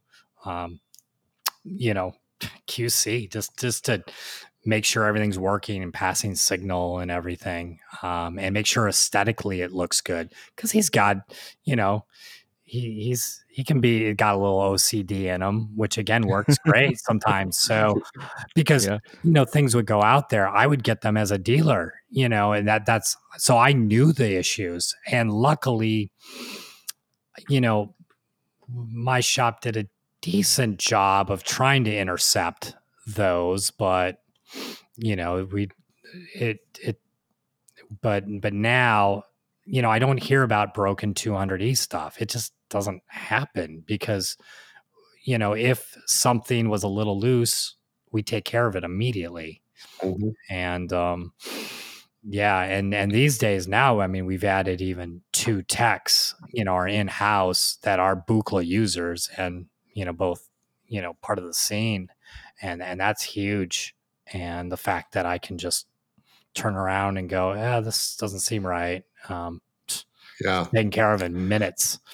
Well, the quality has definitely gone way up of the builds. Things like, the panel screws being loose when the module arrives, or there's a short on an input on the 291A filter, and those types of things are. I just don't experience that anymore. And I think the packaging helps a lot with that. I think that went a long way for such a small thing. Yeah, you don't want us to bring back just pink bubble wrap with some tape, and that's it. Okay. Yeah. Not nostalgic for that, Robert? Loosely thrown in a big box. No, please don't do that. That was. And because I would look at, like, I'm like, well, geez, if Emily from Mutable can do it, like, on a $200 module, can't we have a nice, looking little box? Like, for God's sakes. I mean, that was always my, what I would always complain about, like, why, but it wasn't my call, before I took over. But that packaging and QC. I mean, I think you can't confuse quality with quality control. So it's not like the quality wasn't there. It was just like, no one took the time to be like, why don't you make sure, like you mentioned, a screw on the faceplate. And I think I've heard of a couple of times that going through, but nothing broken. But we try and catch as much as we can. And every company is going to have, I'm not going to say it will never happen, like where we just screw up and drop the ball or something. I mean, it happens to everybody, but it was getting a little more than it, out there than it should have for, in the past. But sure. Yeah. So from the time that announcement kind of came out, it took about a year or so to then when you announced the Red Panel series. So kind of, what happened between that first year, I guess, quality control, like you mentioned, but was it kind of, starting to build a better team and work on the So new products? yeah, so I would, what the hell did we do that first year? Besides, box and quality control. Well, putting those things in place, trying to, I really just blew the whole thing up. I was just like, let's just redo this. Like we're just going to start Mhm. from scratch. I don't care how things were done before. I don't want to know. Let's just Because it's start. not like they were being done that great anyway. So yeah, it makes sense to. Right. So I'm just like, let's just we're just gonna start over. So okay, what kind of support do we need? Who supports? Because I can't just throw anybody out there. Ultimately, Mark's great for he's learning this stuff and he's great for testing, but okay, we don't have an in-house tech. We don't have a go-to everyday person. Trying to find that down, learning about quirks, investing in random updates that no one's ever heard about, like little bug fixes, and that's, a lot of people don't talk about that or ever see it. It's not tangible to them that, if you start changing some resistor change because you heard one or two people had a certain issue, and you go back and you look and you're like, oh, well, geez, we need to change this. No, I mean, you're not going to make an announcement about it. You're just going to fix it. And if anyone ever hears, because it doesn't happen to everyone, it's like, okay, 1 out of 20, might experience this. Okay, well, if I hear from that 20th person because there's a problem, we'll just fix it. We're not going to, we know what to do. But that happens a lot in the industry. And so it was trying to figure out what I had, I think, was the first 6 months of, well, what do I even have here? Because I wasn't communicating with the previous regime about it. Because again, I wanted to just figure it out on my own as if I was starting anew, which, I was. So then after about 6 months, I think it was like, okay, now we need to start showing a tangible move forward, way of moving forward. So let's start thinking about this. And okay, well, do we have anything new? What's Joel working on? And Joel Devel, of course, this whole time has been picking away at some stuff, the new 208C. We've been batting around different ideas. And so he started working on that. And I think I knew a lot of the feedback I was getting from people was, how can we get something more affordable? Well, to be the level of B&A, Buchla Associates level stuff, it's really difficult to do to make it more affordable, to give someone that level, especially with a 200E type stuff. It's, but I was like, well, my friends are doing this stuff. I've been friends with Dave Small from Catalyst. And I even told him, once I took over, I was like, hey man, I'm cool with this. Just don't worry. I'm not, it doesn't bother me. And cause I just want to give him that heads up, cause I think he might've been worried. And, and then I was like, well, after a while I was like, well, what if we come out with a sub brand, a sister brand? We're probably one of the only companies who could do it, where, yeah, it's in the spirit of, but it could be good, but it's not quite, it's not really Buchla Associates level stuff. I mean, it's in that vein. And I thought Dave did just a great job on his first batch of those 100s. And he's just one guy. And, so things take a while. And I reached out to him and I was like, hey, I think I'm going to go down this path. Would you like to just partner up on it and just head up this side? And we came to an agreement that, that, hey, why don't you do this? We can take over the manufacturing. There are things I want to upgrade, like packaging, custom knobs. I want the experience to be a little better because I thought it could be. And we've got the resources to do it. And it just kind of made sense, I think, for both of us, because I could have just done our own, but why? Like, he's already done a great job. And the most important thing, sonically, they sounded good. And I was like, okay, well, I can help get this over the top, like let's push this over the edge. And it took longer than Dave and I both wanted to finally start shipping just a couple of weeks ago. But I just wasn't going to put out a crappy product. I just didn't, it was more important to me that it was right. And so Red Panel came about just because, what if there's stuff that doesn't quite fit, yet it does, but it doesn't? And since so many people were kind of, borrowing from Dawn, to put it nicely, I was like, screw it. Why don't we just do it? And then we can, make sure that it's right when it goes out there. And that's how that started. But I didn't want it to take away from Buchla & Associates. So 200E was still our flagship, absolutely, even with the relaunch of the new stuff, the 100s and 200s coming back. Like, that's 200E is still the flagship, but I there are people demanding our product, and they just with pitchforks and torches. So, and they're willing, I witnessed them in some cases, not Dave's stuff, but some cases willing to hold their nose at an inferior product.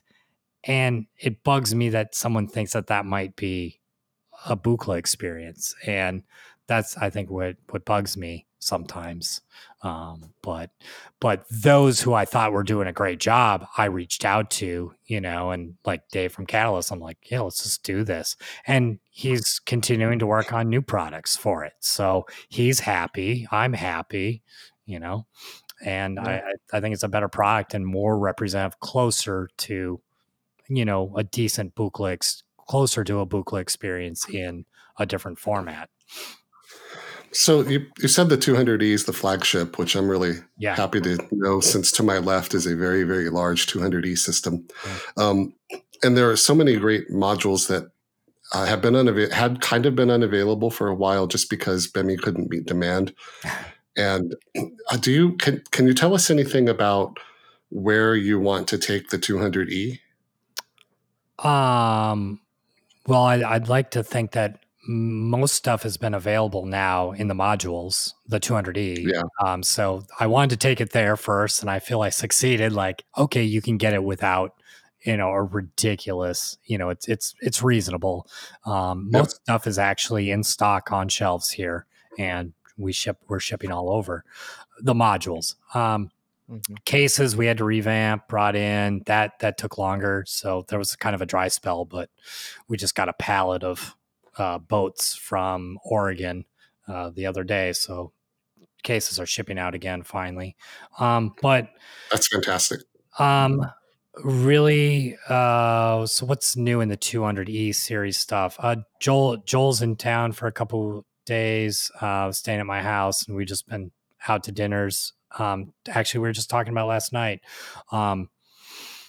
There's a pretty big module that's next, now that we have to get the 208C, which is semi-ES because it will have preset management compatibility. Right.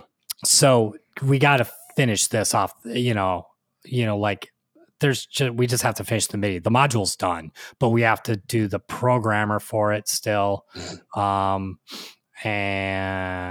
that's it to finish off we have to program some firmware on the MIDI, but otherwise that module's, that's the next big, that is part of kind of E-esque. It's not completely an E, but it does work with it. Yeah. I was chatting with another friend who's into Buchla, and I was saying, if when you come out with just one new E series module, if it's a reissue of one that's discontinued or something brand new, that'll be that would be amazing. We don't. Oh, it's coming. I think the expectation is like, oh, we need tons of new modules. Well, I'm happy with just one. Right. I mean, for me, it was just tidying up the house that is Buchla. Like it's taken this long. I know everyone, like I would, hear about like, oh, they got nothing new. They got nothing new. It's like, and again, within the last couple of weeks, all the announcements we just did, like, yeah, this is what I've been working on. Like I've been busting my ass and I couldn't say a word, to anybody. Yeah. And I'm like, now everyone can just relax. Yes, we've been busy. But no, absolutely. I was talking to one of the old associates that worked for Buchla. Just a brilliant guy. And he's not like, oh boy, you're going to reissue 100 and 200. And he's like, just don't stop making weird stuff. And I said, I was like, well, yeah, this enables us to do that. We can do, some more E stuff, and we can do, I want to do some more interactive things too, like Buchla wasn't just, a 4U size module. It was, right. It was how you interacted with instruments, and that Joel was part of that. So Joel being able to focus more on the E series and some of the esoteric stuff is what, he's on next now that the 208C is 99% done.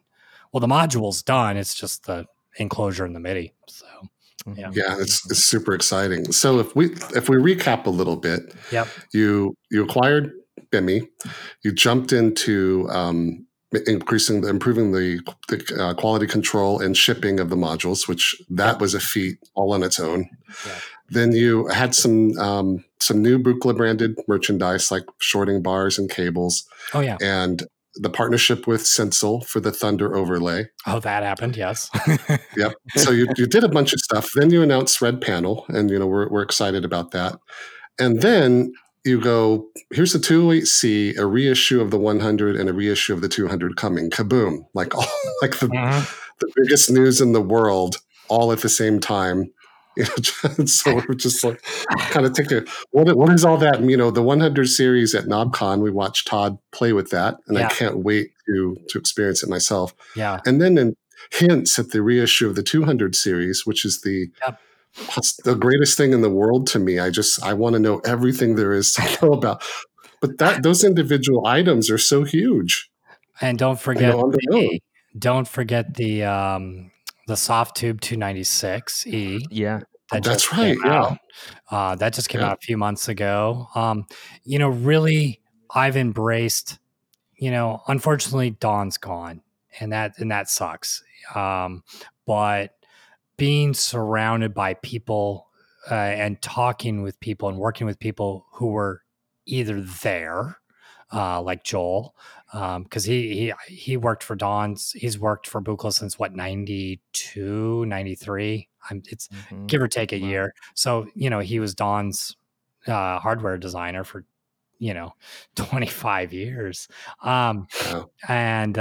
So just having him around, I don't do hardly anything just on my own, and then working with third-party people who are passionate. So the Catalyst thing came about because Dave Small is so passionate about it. The 100 is it's kind of happening because of Yoon Nenson, aka the human comparator. Right. This is his system that's in my possession, and we started talking about a year ago, and I just because it was just for him, he just did it for himself. And when I talked to him, I was like, hey, I'm thinking about going down this path. like, I know you did an amazing job and we've got some mutual friends. Do you want to talk? And he's like, yeah, Wow. he's like, the only way I would ever do it if it was, on the up and up, like we're going to do this right. And I approached Morton Spotnik about it, and Ramon Sender from San Francisco Tape Music Center, and they're just really excited that people were interested in it, and that I just cared. I really want to do it right, and that's things take time, but I wanted to be pretty far along. 200 is probably the only thing where it's like I don't have a prototype to show or anything, but the 100, I've had this in my possession for almost a year, the Yeah. system. Wow. And we've flown to Mills with Mort. Mort, we flew him out from New York to Mills College in Oakland, and Todd came down, and we were just A/Bing the systems, and does this sound right? It is just very important to me that it got Mort and Ramon's stamp of approval, and Yeah, that's amazing. because they it wouldn't exist if it weren't for them either. They're a very important part of it, and so yeah, it feels good that they that just to see. I don't know. They didn't think Mort tells me that he thought it would take longer. He's surprised that people care so much this quickly. He thought it would be like 150 years till someone would start appreciating what he did. Wow. With Musique Concrète and everything. And he's like, it's amazing that I was just Joel and I were just in New York a week and a half ago, right? Wednesday before NobCon, before the announcement, I was in New York. We filmed the 208C and the interview with Mort 2 days before NobCon. My God, that was a crazy week. Yeah, been a whirlwind for you. Yeah, but I appreciate how we got here, where other units have existed, people doing really wanting the 200 and 100 stuff, but I just wish attention to detail, something clearly I obsess over, was I just wish there was a more consistent positive experience with it, and that's my biggest thing. Totally. I mean, yeah, being a 200 clone user, it's like we're going for that experience and sound, but there's always been like, well, there's always some big grain of salt with every module that you have to take. And just kind of know that it's I'm probably getting 70% of like what the actual original thing is doing. Yeah, we covered that in the Marf episode, the 248. Just going to respectfully interrupt and say that I kind of listened to your Marf thing, and I was like, like the praise for it, I think, is a little more complimentary than it should be. But then, well, that was at first, just when the interview started, and then a couple minutes later, you actually said you started talking about its quirks, and then I was like, okay, at least they, I'm like, all right, like they brought it down to reality a little bit. And that's what I always say. It's like, this thing is probably working at maybe 60% of its potential. Yes. Like, I still love it because it's so crazy ahead of its time, and just the layout and everything. So imagine if Buchla could get it to you at 65% working. How great would that be? I would exactly. So hearing the idea, it's like, wow, this could be a reality is pretty exciting. Yeah. I think 100 is so far along that we're just kind of deciding right now, like, okay, when do we start taking orders? Like, we're pretty far along with that, just because of, again, the human comparators, in couple year project and research to make it happen. But the 200's probably, I don't know if it's like maybe batches at a time, like we do 4 to 6 modules at a time every few months or something, because that's a lot more complex to get right and to do it right. I'm not going to go down that path of cutting those corners. Yeah, because it's already kind of been, or that's already, they're already cut corners. Yeah. Like people already have cut cornered versions, I'm like, let's do this right. But, I think it's the 50th anniversary in 2020. So it's pretty appropriate, I think, for the 200 to come out. Are you, I guess how deep do you think you're going to go on, like, will we see things like, like the 219 controller, like the big 6-panel polyphonic thing, or some of the prototypes like the 288 delay that I think only 2 were made. Are you like really gonna mine the depths of it, or? I mean, we definitely are on the 100. There's some really unique ones that we're working on now, finishing up. And then the 200, like I said, I think they're going to come out. That'll probably be in batches. And it'll start with, the go-to, the obvious ones first, for obvious reasons. Those more esoteric ones, I would hate to take away, from a 258 or something like that over something that's insanely esoteric and probably going to be, pretty expensive just because of the parts. So I think I'm going to play the numbers here, and I know it's a very corporate businessy decision to make, but I'm gonna. Well, I mean, to be fair, two guys who run a Buchla podcast are going to want the 288s and the 277s. So okay, I'll put you down for one each. All right, okay.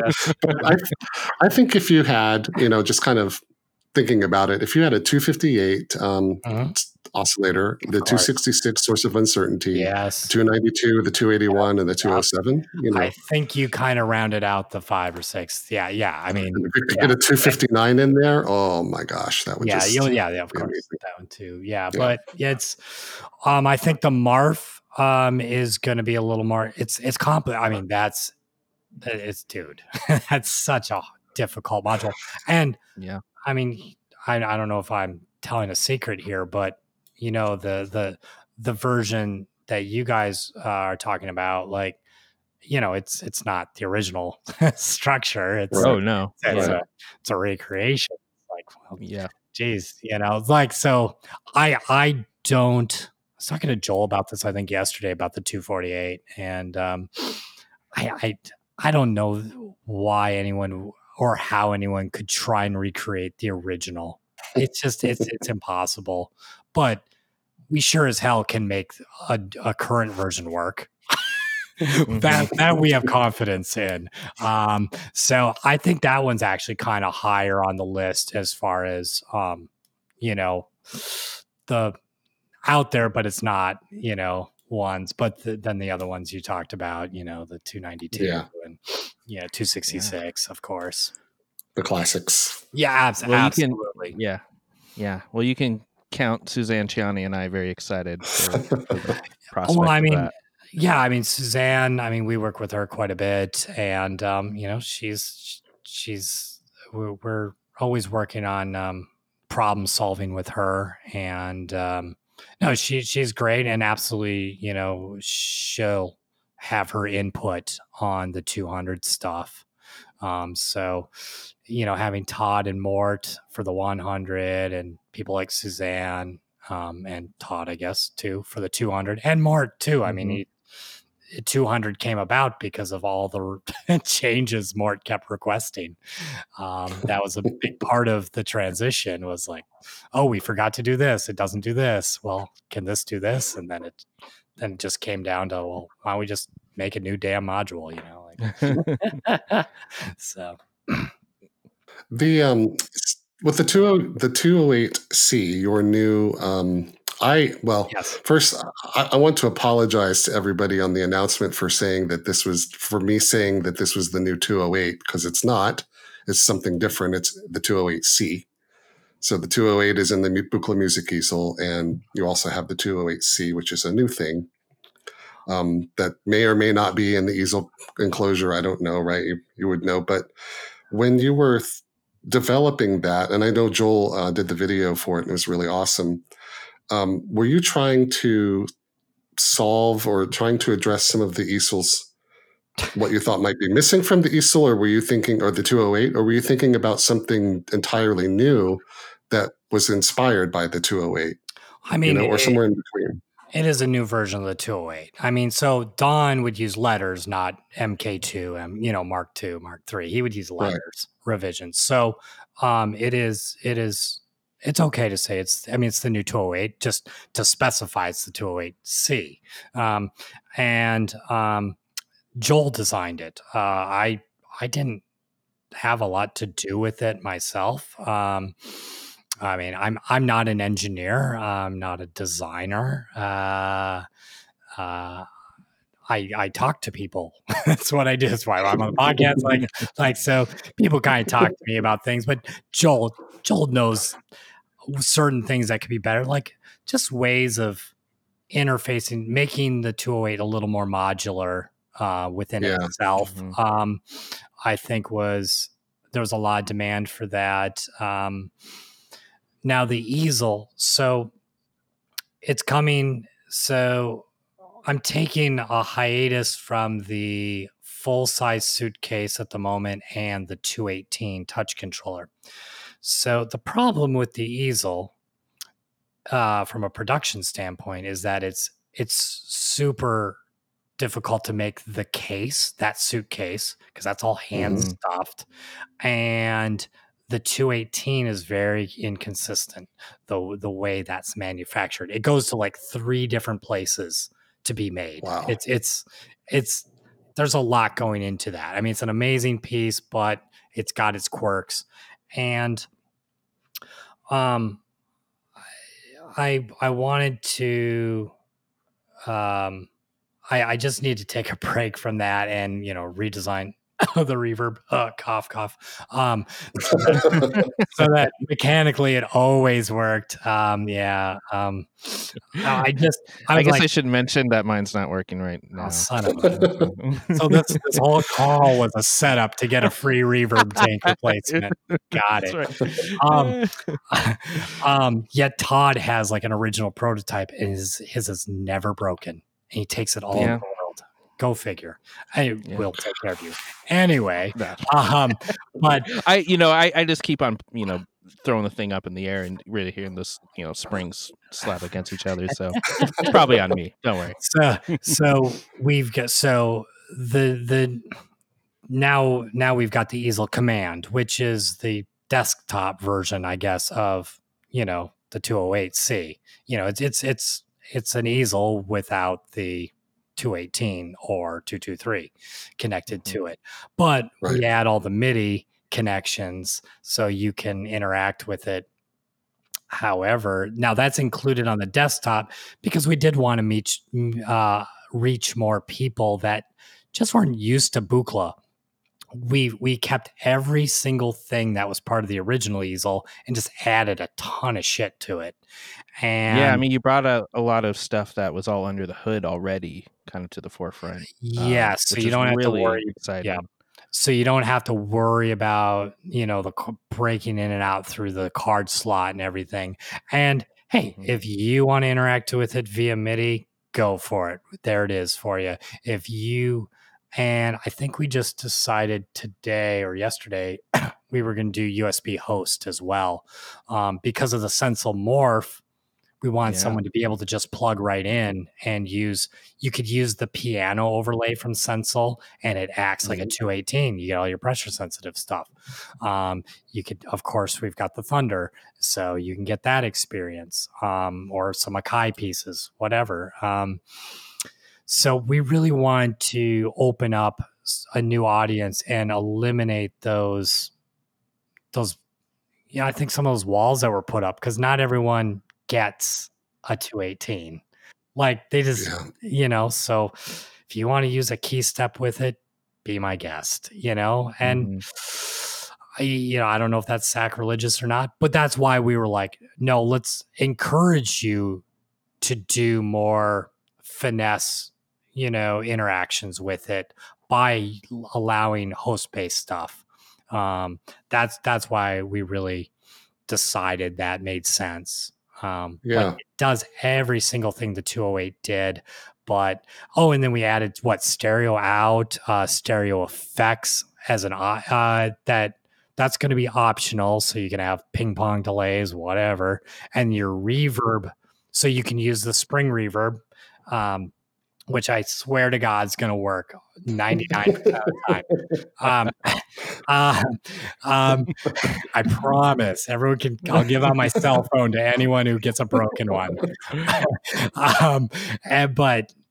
But we decided that, like, okay, let's send it with the mono spring reverb. But let's put some fun digital effects if you want in there, because it did sound pretty nice with the stereo effects on it that we showed it. We showed it with the stereo one. I think Joel might be using the spring reverb in his video, and the KnobCon videos are the digital, I believe. Okay, cool. On that. That's exciting. We've featured artists on the music spotlight in previous episodes, and one of them was Jamie Druin, and he has like a 208 and then and modules beneath it. And after you announced the 208C, I was looking in the various places, Reddit and stuff, and I thought that being very much a Buchla person, fan of the form of the modules and everything, I thought that people would find the easel without the 218 to be kind of sacrilegious. Of course, I was wrong, because what people really liked was taking the 208, or in this case, the 208C, and then adding things like the 266E, source of uncertainty, maybe another oscillator and stuff like what Jamie did, and then putting them into their own enclosures, or into maybe an enclosure that you come up with later.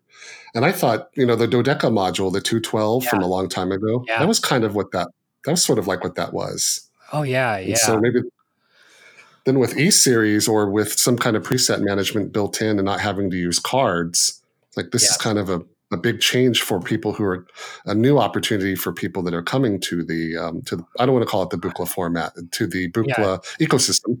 Yes. The ecosystem. Yeah. So kind of like it challenged me in terms of my impressions of what should be Buchla, and thinking, well, now there's I love all the reissue stuff. That's what I want. But there are also these new things too that could open up the ecosystem to lots of other folks. I think with the 208C I think with the 208C, one of the discussions around here was, the 208, if you could fit it in a case, you could bend the cards like at a 45-degree angle and cram them in there. To avoid your warranties, boys and girls. So I won't fix that for free. Anyway, but this. It just kind of played nice with other stuff. The 208C, so say you bought the Easel Command module is the name of the desktop version, which is kind of like a Moog Mother 32, I guess, if I want to oversimplify it. If you just want to think about it, you just pull it out and stick it in your rig. I don't care. That could actually start your system, and it will actually talk to other stuff. And you could start a system like the Dodeca back in the day, but this one, I think, really could be the hard system, or a 248. But now in your E system, this is much closer to an E, although it's all 100% analog on this. It will play. I think it's just going to work a lot better with our flagship stuff if you wanted to, but you could do some amazing things just with it and nothing else, for sure. And also, I guess to jump back really quick too, I thought it was also interesting that there's going to be also DIY versions of the 100 series modules that you can be putting out. So on the record, and it's dangerous. On the record, I am, I grew up playing in punk and hardcore bands and stuff, so I've always been a fan of DIY. I'm going to emphasize the Y letter there. Or DIY plus one guest. Okay, you and a friend, sure. But so I've always been a fan of that. And, some people just love dissecting the stuff or building it up just as they learn. They just get something more out of it. And it's not just motivated by like, oh, I'm going to save a few bucks, So I thought, let's give people a great experience. And Human Comparative, of course, has done amazing kits, and so it just made sense to partner with him on that. And yeah, let's do this as a kit. And before I made the decision for sure that we were going to do kits, I was kind of afraid to ask Morton Subotnick what he thought about that, because I was like, hey, I was like, hey, what do you think if we did kits? And then he proceeded. He's the master of stories, by the way. If you get him on your podcast, he'll tell a 30-minute story about running out of gas, and you'll be entranced. And he's telling me about when he started Cal Arts that he hired Serge to design a kit so that when the kids finished the class, they would have something. That's how Serge kind of started. He was hired by Mort, and I don't know exactly if that's how he started, but definitely, I mean, Mort was like, I think it's a great idea. And I was like, oh, good. Because, I don't think, my understanding, Don wasn't, big into kits or whatever, but Mort was all about it because he wanted students to have stuff. And, I was really happy to hear that. So, I think we're going to limit kits, as in you can't just go and buy 20 kits from us, build them up and sell them off as a business, but you can get kits for yourself, like a couple of each thing, per year or whatever. But if you're just doing it for yourself and a friend, no, there's no problem anyway, because we'll have the built versions with full warranty and support and yada, all that fun stuff. But I want to do that on the two. That'll be the 100 and 200. Of course, we can't do kits on 200E. That's just, oh my God. Yeah, that's not going to happen. So. Trying to imagine what that would even be. Oh my gosh. A nightmare. Yeah, it comes with a SMT surface mount machine, and like, Jesus. Oh my God. A programmer and code loader. Yeah. Yeah. Oh yeah. Good luck. So how many employees do you have now working over there? Well, in Minneapolis day to day, there's 1, 2, 3. There's 4 or 5 of us day to day in the office in Minneapolis. And then you've got Joel, Amina in Oakland. Joel's in Oakland, still lead design, lead engineering. We've got, but that doesn't count production. So Monterey, I don't know how many people you count for that. Do you count Dave Small of Catalyst? Do you count you Nenson for the 100? I mean, so like we just partner up with a lot of people, but day to day, it's probably about 6 of us. Gotcha. That are just live and breathe this every day, doing something for it. And then lots of support here and there. A programmer we don't need every single day. So they come in to fix bugs, but they're not day to day. Well, I guess to wrap up, so Red Panel's out now, which you sent us some modules to check out, which they'll hear right before this. And that was really fun, by the way. Thank you for that. Yeah. I'm glad you like it. Sound amazing. Oh yeah. And so just wondering, so it sounds like the 208C might be out before the end of the year. Is that what you're shooting for? Yeah. I mean, what everyone saw, we already have 25 built up. Oh wow! We did a production run, a very small production run, and then just to prove, like, yeah, okay, everything's good. Worst case scenario, we would have had to scrap, 25 units. But no, what you see in the videos, what you saw, what you'll see in future videos, you'll never see a prototype. You've only seen a production unit. So, wow. I mean, that was huge for us. So it wasn't vaporware. It's it's real. And what you heard was production. And so that's going to start selling probably in the next couple weeks here. Wow, great. And then it starts to ship this year. We'll start being able to ship maybe some units in November, December. And then I think the only stuff we need to finalize is code for the MIDI, and the actual desktop case enclosure we need to finalize. But the 208C is done. The 208C module on its own will start shipping this year. And then, and we aren't going to open up more dealers for it, because there's just for the desktop version, let me clarify. So 200E users, existing people, it's going to be the 12 dealers around the world, that you can get them from. And then the desktop units, we'll start opening up a few more dealers, just because we are really trying to reach people who just aren't used to the Buchla ecosystem. And I have to turn down dealers left and right who just want to sell an easel, and I'm like, I just can't, and to date they've been, kind of homebrew, and so I'm trying to eliminate the variables like the 218 and the molded case, so that it's just super insanely reliable as is. And but yeah, we're going to add, there's more stuff in the future for it to be able to pair with, 218 of course is coming back. We just took a break for a couple months from it.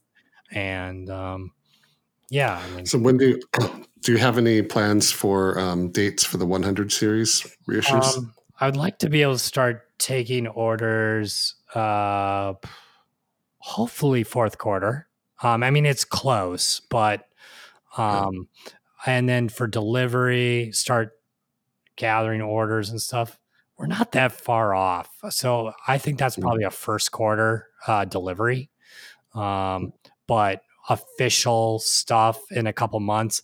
The whole last couple weeks, besides showing a working 100 system, has been the Easel Command and the 208/208C. That has been, and that's all that's going to happen the next 2 weeks around here, is just get this ready so that we've got all the official stuff, so we can be really confident on what we tell people. But we know the pricing. We already know the pricing on the 208 and C and the Easel Command. $29.99 for the desktop version. That includes MIDI. And then $25.99 for the for just the a la carte 208C module. The MIDI will be optional on that, because a lot of people won't need MIDI on it in the 200. Right. In the 200, in their 200 cases. So, why force them to pay for it? So yeah. I'm pretty MIDI agnostic, so yeah, I appreciate that option. Yeah, you're welcome. But hey, if you want it, it's time for it. That's really trying to make it future proof. That's where a lot of effort went in from Joel, like to just think about, like, well, if we want to add this in the future, we will be happy. The people will be happy, and we can offer things. So if you're planning to possibly ship the 100 series in early 2020, then sometime soon you'll announce pricing for that. And Can I go ahead and give you my credit card number after we hit stop on the recording?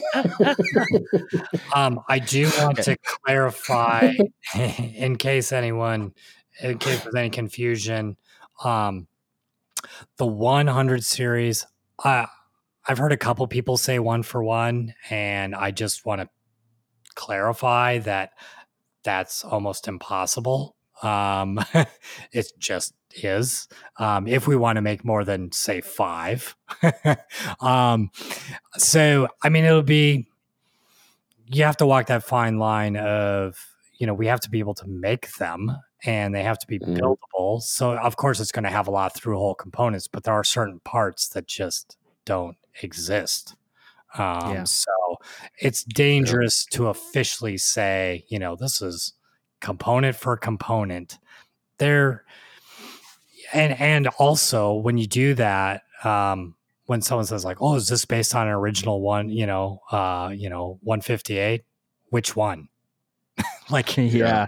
And even if when we're talking, 158A or whatever, like, are you talking, when you're talking these modules, are you talking about the Mills College one? Are you talking about Columbia? Are you talking about Silver Apples? Like, which 100? Which one of the exact same model are you talking about? Because they could be different. So we, Yoon kind of cherry picked, and then we, brought the systems to Mills and everything. Most of the stuff is kind of focused on Mills, I would say, just because Joel went there and lives 2 miles from Mills College. Ashley Puente, one of our techs, she graduated from Mills and learned on that system. So really that's the one, and that's the original San Francisco Tape Music Center system. Yeah. So that's why we're really focusing on that one more than anything. But, I'd be lying if I didn't say that, we have to make some exceptions and compromises, not sonically, but,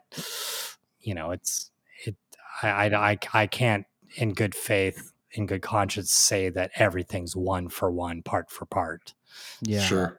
Well, yeah. And like, going back to the Marf, I think Don's failed on him in the middle of performance, and that's why he stopped making them. So, updated parts to make the thing actually work properly.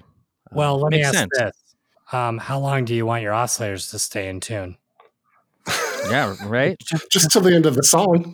Well, if it's a 10-second song, okay, let's go with the original. If it's a 2-minute song, all right. Well, we might need to, look at that.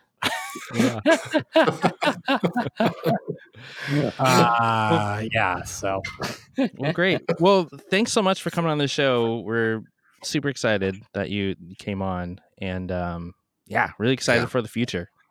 Yeah, it was a lot of fun. Thanks a lot, Eric. Yeah. Sorry for the rambling, whatever. But I haven't talked to anybody officially about anything for a long time. So, well, hey, we're always here for you. Yeah, I'll give you my number. You can call me and talk about Buchla all day long. I'm happy to people to hit me up. Any questions? Let me know.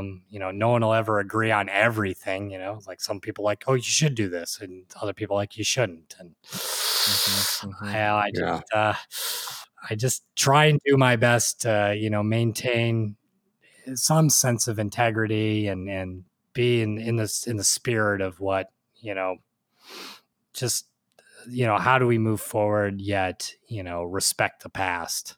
And I'm happy to be surrounded by people and people like yourselves who are just passionate about it, and that's why I love talking to you guys about this kind of stuff. So it's well, passionate's an understatement for me, man. Thank you guys so much. Anytime, I'm happy to clarify anything. Great. Thanks very much.